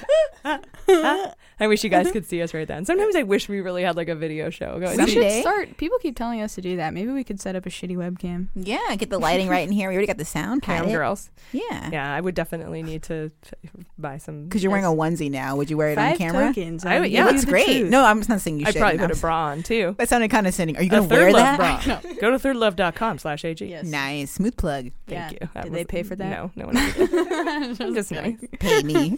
I do always walk in here just like, what a nice job. I'm wearing fucking a wolf sweater and no makeup. And I like it. Your wolf sweater is it's like that one man wolf pack situation from the Hangover. Yeah. It reminds me of a new Lion King trailer that we tweeted out. Yeah. Oh, that's a good Billy Eichner's in it. Billy, I don't know if you listen, but holy shit, I'm so excited for you in that movie. That's my favorite Disney movie of all time, by the way. And it's crazy because we love the 2D animation. That's what we grew up on. But this is going to be like what the next generation looks to. Same story, just like upgraded. When you grew up on, I was in college when that came out. I'm so sorry. However, when that came out, and obviously everything Disney puts out is so far ahead of its time, that was the like incredible animation. Yeah. And they have this side by side now where you can look at the animation now and the animation then, and I'm all, oh my god, that's crazy. I'm old. All right. Anyway, today in the interview, we're joined by one of the hosts of a new podcast from across the pond. I'm going to go ahead and call them our sister podcast. They say that they got their name as an homage to Mueller, She Wrote, and they're absolutely fantastic, brilliant writers, award-winning writers. So let's have a listen to that interview. Joining us today to discuss his new podcast, Dial M for Mueller, is Peter Jukes. He's the co-host of this new podcast, Across the Pond, with Carol Cadwalader, and both amazing people, and I'm very happy to have you here today. Welcome to Mueller, She Wrote, Peter. Oh, it's such a pleasure to be on here. We pay homage to you with the title of our podcast. We didn't steal it. It's a homage. Yeah, no, and we're completely honored, and it's it's a completely cool name. And I like how you guys went Hitchcock, we went Murder, She Wrote, but Angela, it's very cool. So yeah, both talking about crimes here. Interesting connection, isn't there? Both about shows, both the film and the TV show Murder, She Wrote, are about major crimes. I wonder why that is. Yeah, major crimes, and also the mystery that it's kind of shrouded in. We all know Mueller's been real tight-lipped, and he doesn't leak. So everything that we've learned about this has pretty much just come out from either witnesses who've testified with him or somebody in the White House leaking stuff on purpose. So it's been really interesting. But I wanted to ask you if you could tell us a little bit about how your podcast came to be, why you wanted to start it. Yeah, so, we've been following what you've been doing. You're very, very lucky because you have Mueller, and I do follow your show, the insights of like when the indictments will land and when the Manafort hearing means. I'm completely obsessed by it. But, and you're very, very lucky because your country built on laws. You have a lot of bad people in it, but you do have something called the Constitution. We have something called precedent, and we have a very sort of, haphazard way of doing things. So why we got around to the podcast was that mainly Carol, she would be here, but she's collapsed somewhere, exhausted, has really been the only journalist following the Brexit side of the Russia story, the Brexit Trump side. And for whatever reason, I've written about this before. I covered phone hacking a lot in the Murdoch Empire. Our newspaper and media organizations have not been sort of covering it. And actually, you could follow even the BBC actively suppressing the story of potential Russian intervention in the Brexit, the referendum vote, which happened just before the Trump election. So the podcast is really our own Brexit broadcasting channel. It's like a BBC, because Cal was so exasperated that she couldn't, though she's an award-winning journalist, she's swept the board with prizes, Orwell Prize, the Stig Larsson Prize. National media will not cover it for various political reasons. It's kind of, it seems to be undermining the legitimacy of this referendum. We don't usually have referendums. I think they're a bad thing, to be honest. But there's a great fear the government is very weak. And so finally, I think after a lot of pressure from us and many Carol's reporting and me doing a bit on the side, our FBI, which is called the NCA, National Crime Agency, is going to investigate the story we broke in the summer, which is a lot of interaction between the major leave donor, the biggest donor in British political history. It's peanuts compared to America, but it's still £12 million spent on getting Britain to leave the EU. Lots of Cambridge Analytica dark arts involved. Cambridge Analytica, started in Britain. And we discovered this guy on the banks when he was doing this was in and out of the Russian embassy, talking about gold deals and diamond company privatizations. Very interesting. Same time as Rosneft, a company called Alrosa, which they were offering him. We can't track the money to see if he took them up. Sort of big deals on Russian state assets. So it's a long-winded way to say we came across this major story. It was difficult to get law enforcement involved. They finally did about 2 weeks ago, but we still thought most of the British people did not know how Trump, Russia, and Brexit are intimately connected. Yeah, I feel like we've done as much reporting on it over here as we've seen come out of Britain, but we are. Yeah, no, but here's an example. Exact example. We broke this story, 4 stories in The Observer, which is an offshoot of The Guardian, in June, and BBC didn't cover it. None of the major, one other paper tried to scoop us, and then it all went quiet. But the Washington Post, Jonathan Chait, the New York Observer, the New York Times, they all followed up with it. So, we're relying on you guys, which is kind of a form of colonialism, I think. Yeah, and we rely often a lot on Russian state TV to tell us what's going on with our president. So I can feel your pain. But yes, they know better, don't they? They know better what he's thinking. If you want to know what Trump's thinking, watch RT.com. Yeah. Yeah, exactly. But I think that Brexit was pretty much a staging. It was like a dress rehearsal for what went on in the 2016 election in the United States, but when we dragged in Cambridge Analytica and Bannon, and I think Bannon has a lot to do with what went on over there. And I think that having you guys as a sister podcast over there to do this from a Brexit point of view is really amazing, especially coming up now with Theresa May trying to sell this and, her exit plan, which everyone's kind of shitting all over. And in the wake of... So, London was, they called it the Petri dish. Bannon set up Cambridge Analytica, is registered in London initially. He went to Cambridge in 2013, in November, December, just when Trump was going to Moscow, interestingly enough, and also when Prigozhin, if I get the name right, you pronounce it better, was setting up the Internet Research Agency. Bannon goes to Cambridge. He talks to the psychometrics, to psychologists there, Kogan and Kaczynski, and starts up Cambridge Analytica in the UK. And you also, the other big key thing we have in the UK, I'm not boasting about it, but it's where the London connection might hit home soon with indictments, is, of course, we have Julian Assange. A friend of mine knows him well. Actually, yeah, I was gonna ask you if we could get him back real quick. You want Julian Assange back? If we could bring him over here for a minute, we have some stuff that we need to talk to him about. I know you have some issues with. It's a complicated one. I think he's become an enemy agent. I mean, I don't think the danger is what law are they going to prosecute? What law? We know there were charges against him. And it'd be very interesting. You probably know more of the detail of that. Because obviously you don't, I've received leaked emails. We don't want to leak. You may even have a leaked email on your laptop.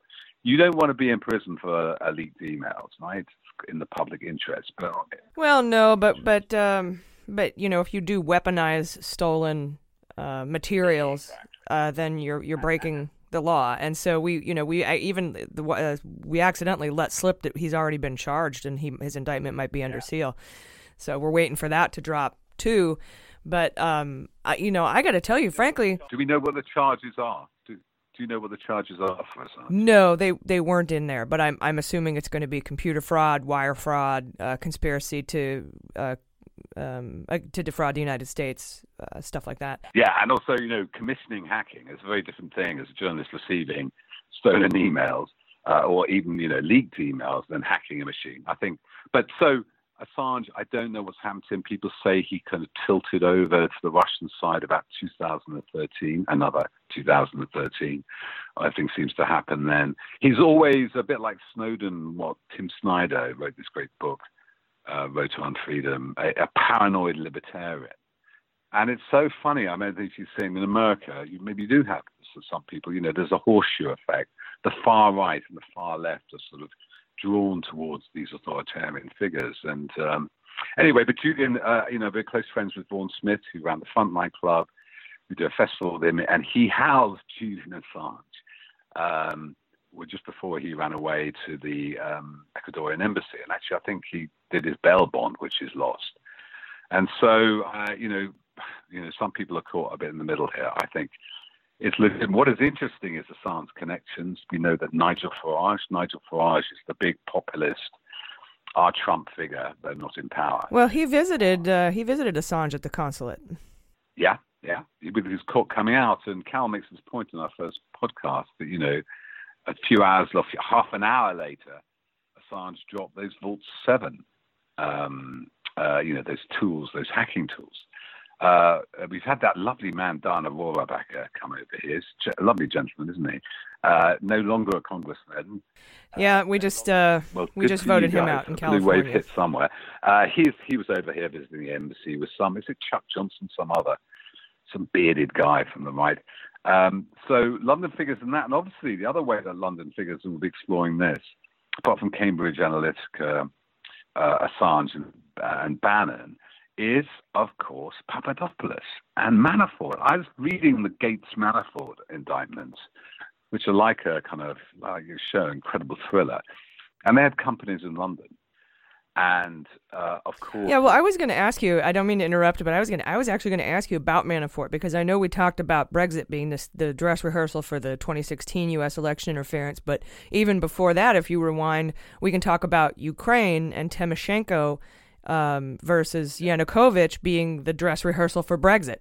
And so Manafort was heavily involved in that. So it's interesting you bring him up. Go ahead. Sorry to interrupt you there.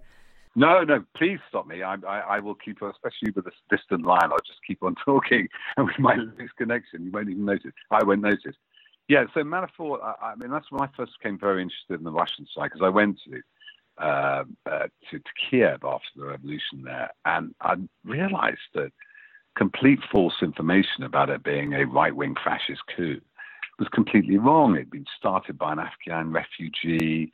One of the first people to be shot by Yanukovych's troops or snipers was somebody of Jewish origin, Armenian origin. It was a very liberal revolution. And that's when I realized that the disinformation around Ukraine was very strong in Europe. And that might have been part of Manafort's successful lobbying. He had a number of European politicians on his payroll, I believe.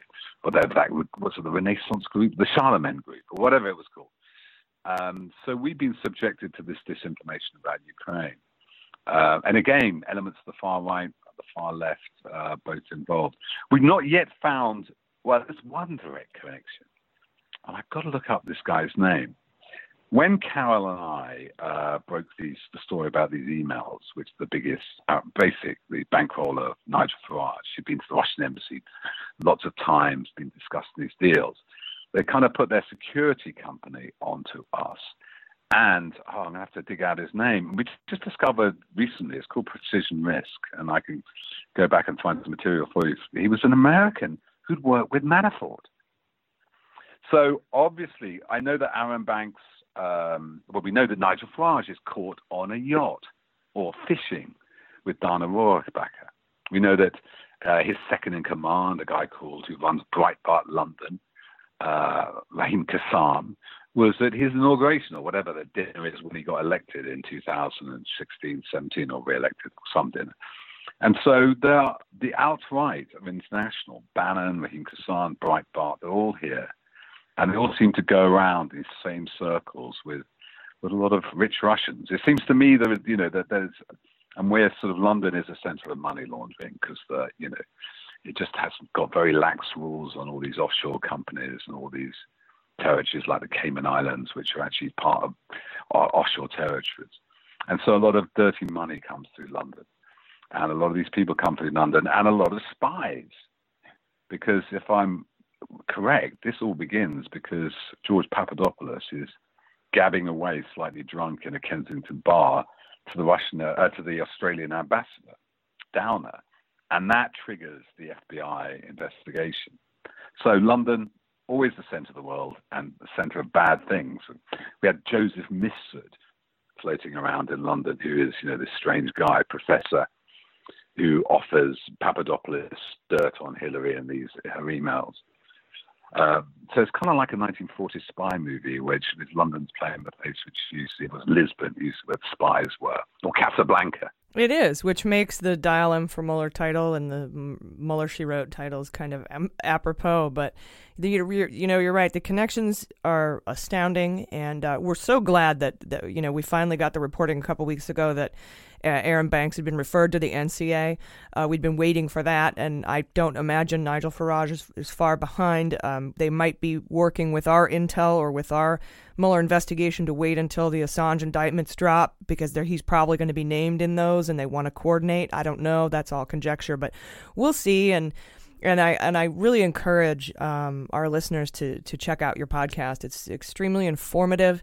It'll give you a really good view of all this from the British point of view, and it's really well done. So I was hoping, Peter, you could tell everybody where they can find your podcast.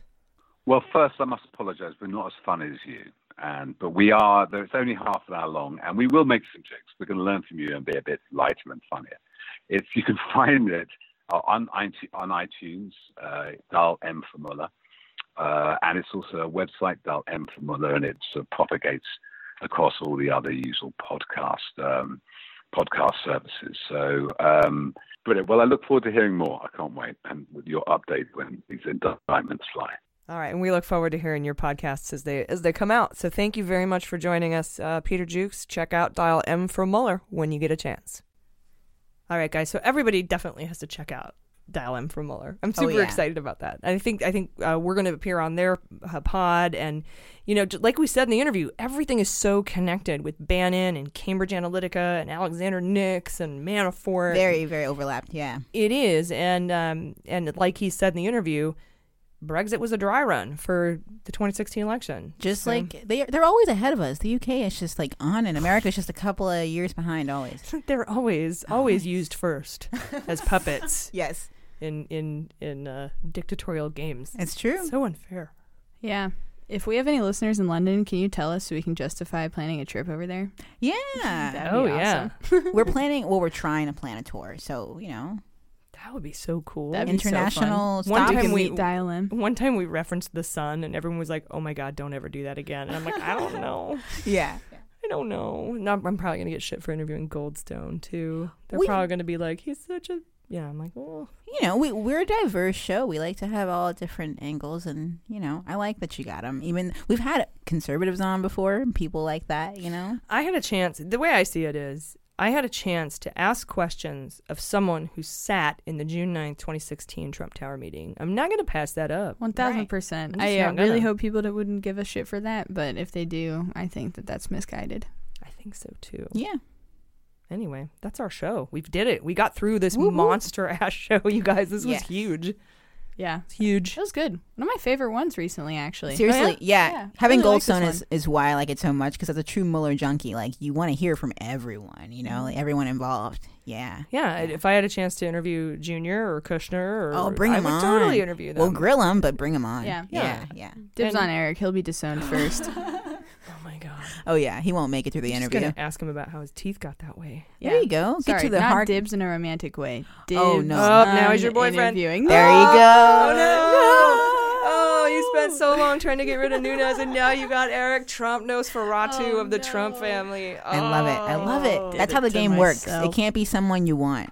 That's how it works. Yeah. Except I get veto. Yeah. Well, you make the rules, AG. That's not fair at all. Yeah. I had John Cusack for maybe 3 weeks. Was And it here good I 3 am weeks? with Eric. It was a You had a great 3 fling. weeks. We did a lot of not knowing each other existed. I mean, I know he exists, but I think he's listened to at least a couple episodes. Ooh, and Mike Birbiglia said he's going to listen. So Yeah, Biggs. Yeah. Oh, you should see his one-man show on Broadway right now. Oh, So yeah. if you get a chance. And our friend Greg Proops, you should check out his new album. I have a question. Yes. Between Birbiglia's face and Muller's face, who should I get tattooed on my ass? Ooh, That's on because your they both ass? have great. Yeah, why not? Like a Birbiglia, tiny little it'll stamp or age better. something. It seems like if you do it on your ass, then it's somebody that you don't like. Really? Is that how it works? For me, I just don't like my ass. I think it's a very sentimental place. Endearing to me. I have a lot of ass memories. Yeah, we have different ideas about the buttocks. So. if you get Mueller, he'll already have wrinkles. If you get Birbiglia, when you get older and your ass wrinkles, it will appropriately age Birbiglia. with him, yeah. Wow, that's a good.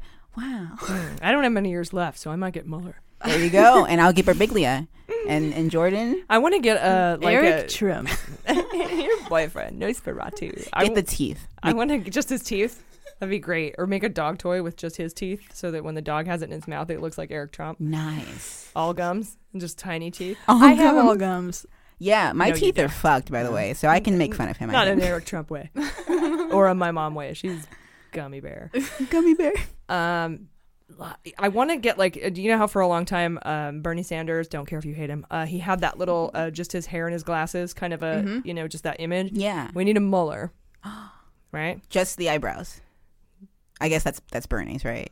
Just eyebrows. Because Mueller, you said he had just still hair on it on Well, the he logo. had his hair, Yeah. and his glasses, exactly. So you could tell it was Bernie, right? So Mueller is very noteworthy for his eyebrows. So if we could somehow in his jaw. I was and going his to say jaw. just the jowls. We just need a black and white, like how you would carve a Mueller pumpkin, is what we need. There and you then we need to go. put that tattoo. Yes. to happen. That has to happen somewhere. I like it. I like that a lot. Like or the a logo. spyglass lady. I will definitely get the spyglass. Who tattooed. we named? Who did we decide? What I can't remember. What We had so decided. many. We'll go back and figure it I out. think it was Angela Beansbury or something like that. Angela Beansbury. Angela Did you just make that up because that's beautiful? No, I asked Twitter what should her first name be, what should her last name Yeah, be, yeah. and we had Beansbury. Okay, for good. Angela There we Beansbury. go. That settles that. Oh, or Jessica Fletcher. Yeah, But Beansbury. I don't know. Beansbury Anyway, is a little better. Yeah. you guys, this has been a crazy show. Thanks for. I can't even believe if you're still here. Yeah, this is the segment where we just get loose. Yeah. Get loose, y'all. Oh my God, I'm so white. All right, please check out our book club, which is coming out Wednesday. Yeah, absolutely. We've got a lot of minis. We got 3 minisodes this week, I think. So check it out. Become a patron. It'll be awesome. And if you don't, that's cool too. You can always listen for free everywhere you get your podcast. You guys have been awesome. I've been AG. I've been Jaleesa Johnson. I've been Jordan Coburn. And this is Mueller, She Wrote.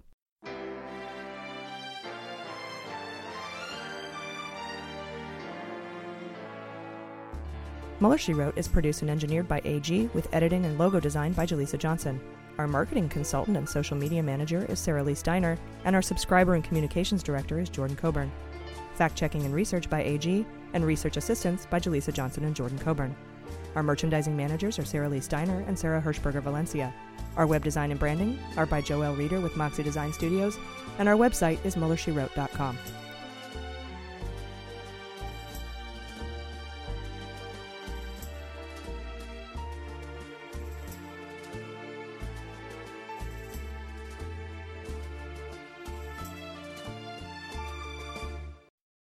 They Might Be Giants have been on the road for too long. Too long. And They Might Be Giants aren't even sorry. Not even sorry. And audiences like the shows too much. Too much. And now They Might Be Giants are playing their breakthrough album, Flood. All of it. And they still have time for other songs. They're fooling around. Who can stop They Might Be Giants and their liberal rock agenda? Who? No one. This ad was paid for with somebody else's money. MSW Media. Hi, this is John Cryer, and I am hosting a new 7-part true crime podcast called Lawyers, Guns, and Money that'll challenge everything you think you know about U.S. covert operations and presidential misconduct. From Jack Bryan, the director of American PSYOP, comes the incredible true story of John Mattis, a newly sworn-in Miami public defender in the 1980s who has found himself completely in over his head. I step off the plane, and there is a van with a couple guys with Uzis. And one of them in broken English said, "Welcome to Bogota, John." Mattis' first felony defendant has been arrested for having a machine gun and tells Mattis a dangerous secret. He was shipping arms into Central America on behalf of the CIA. As a first-time lawyer, I want to act like I know what I'm doing. But with the help of a Colombian drug smuggler... How much money the CIA raised by hitting up drug dealers? A lot of money, millions of dollars.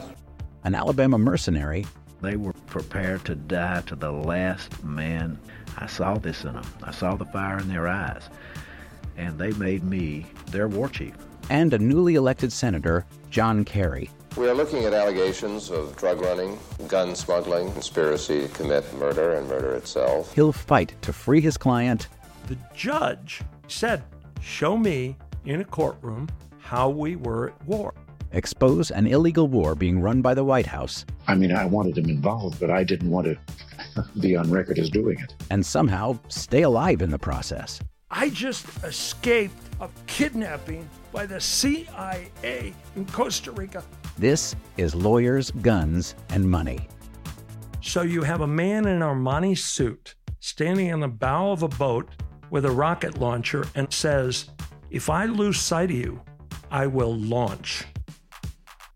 You will be vaporized." Available everywhere starting October 29th, or get it ad-free and early starting October 22nd at lawyersgunsandmoney.supercast.com.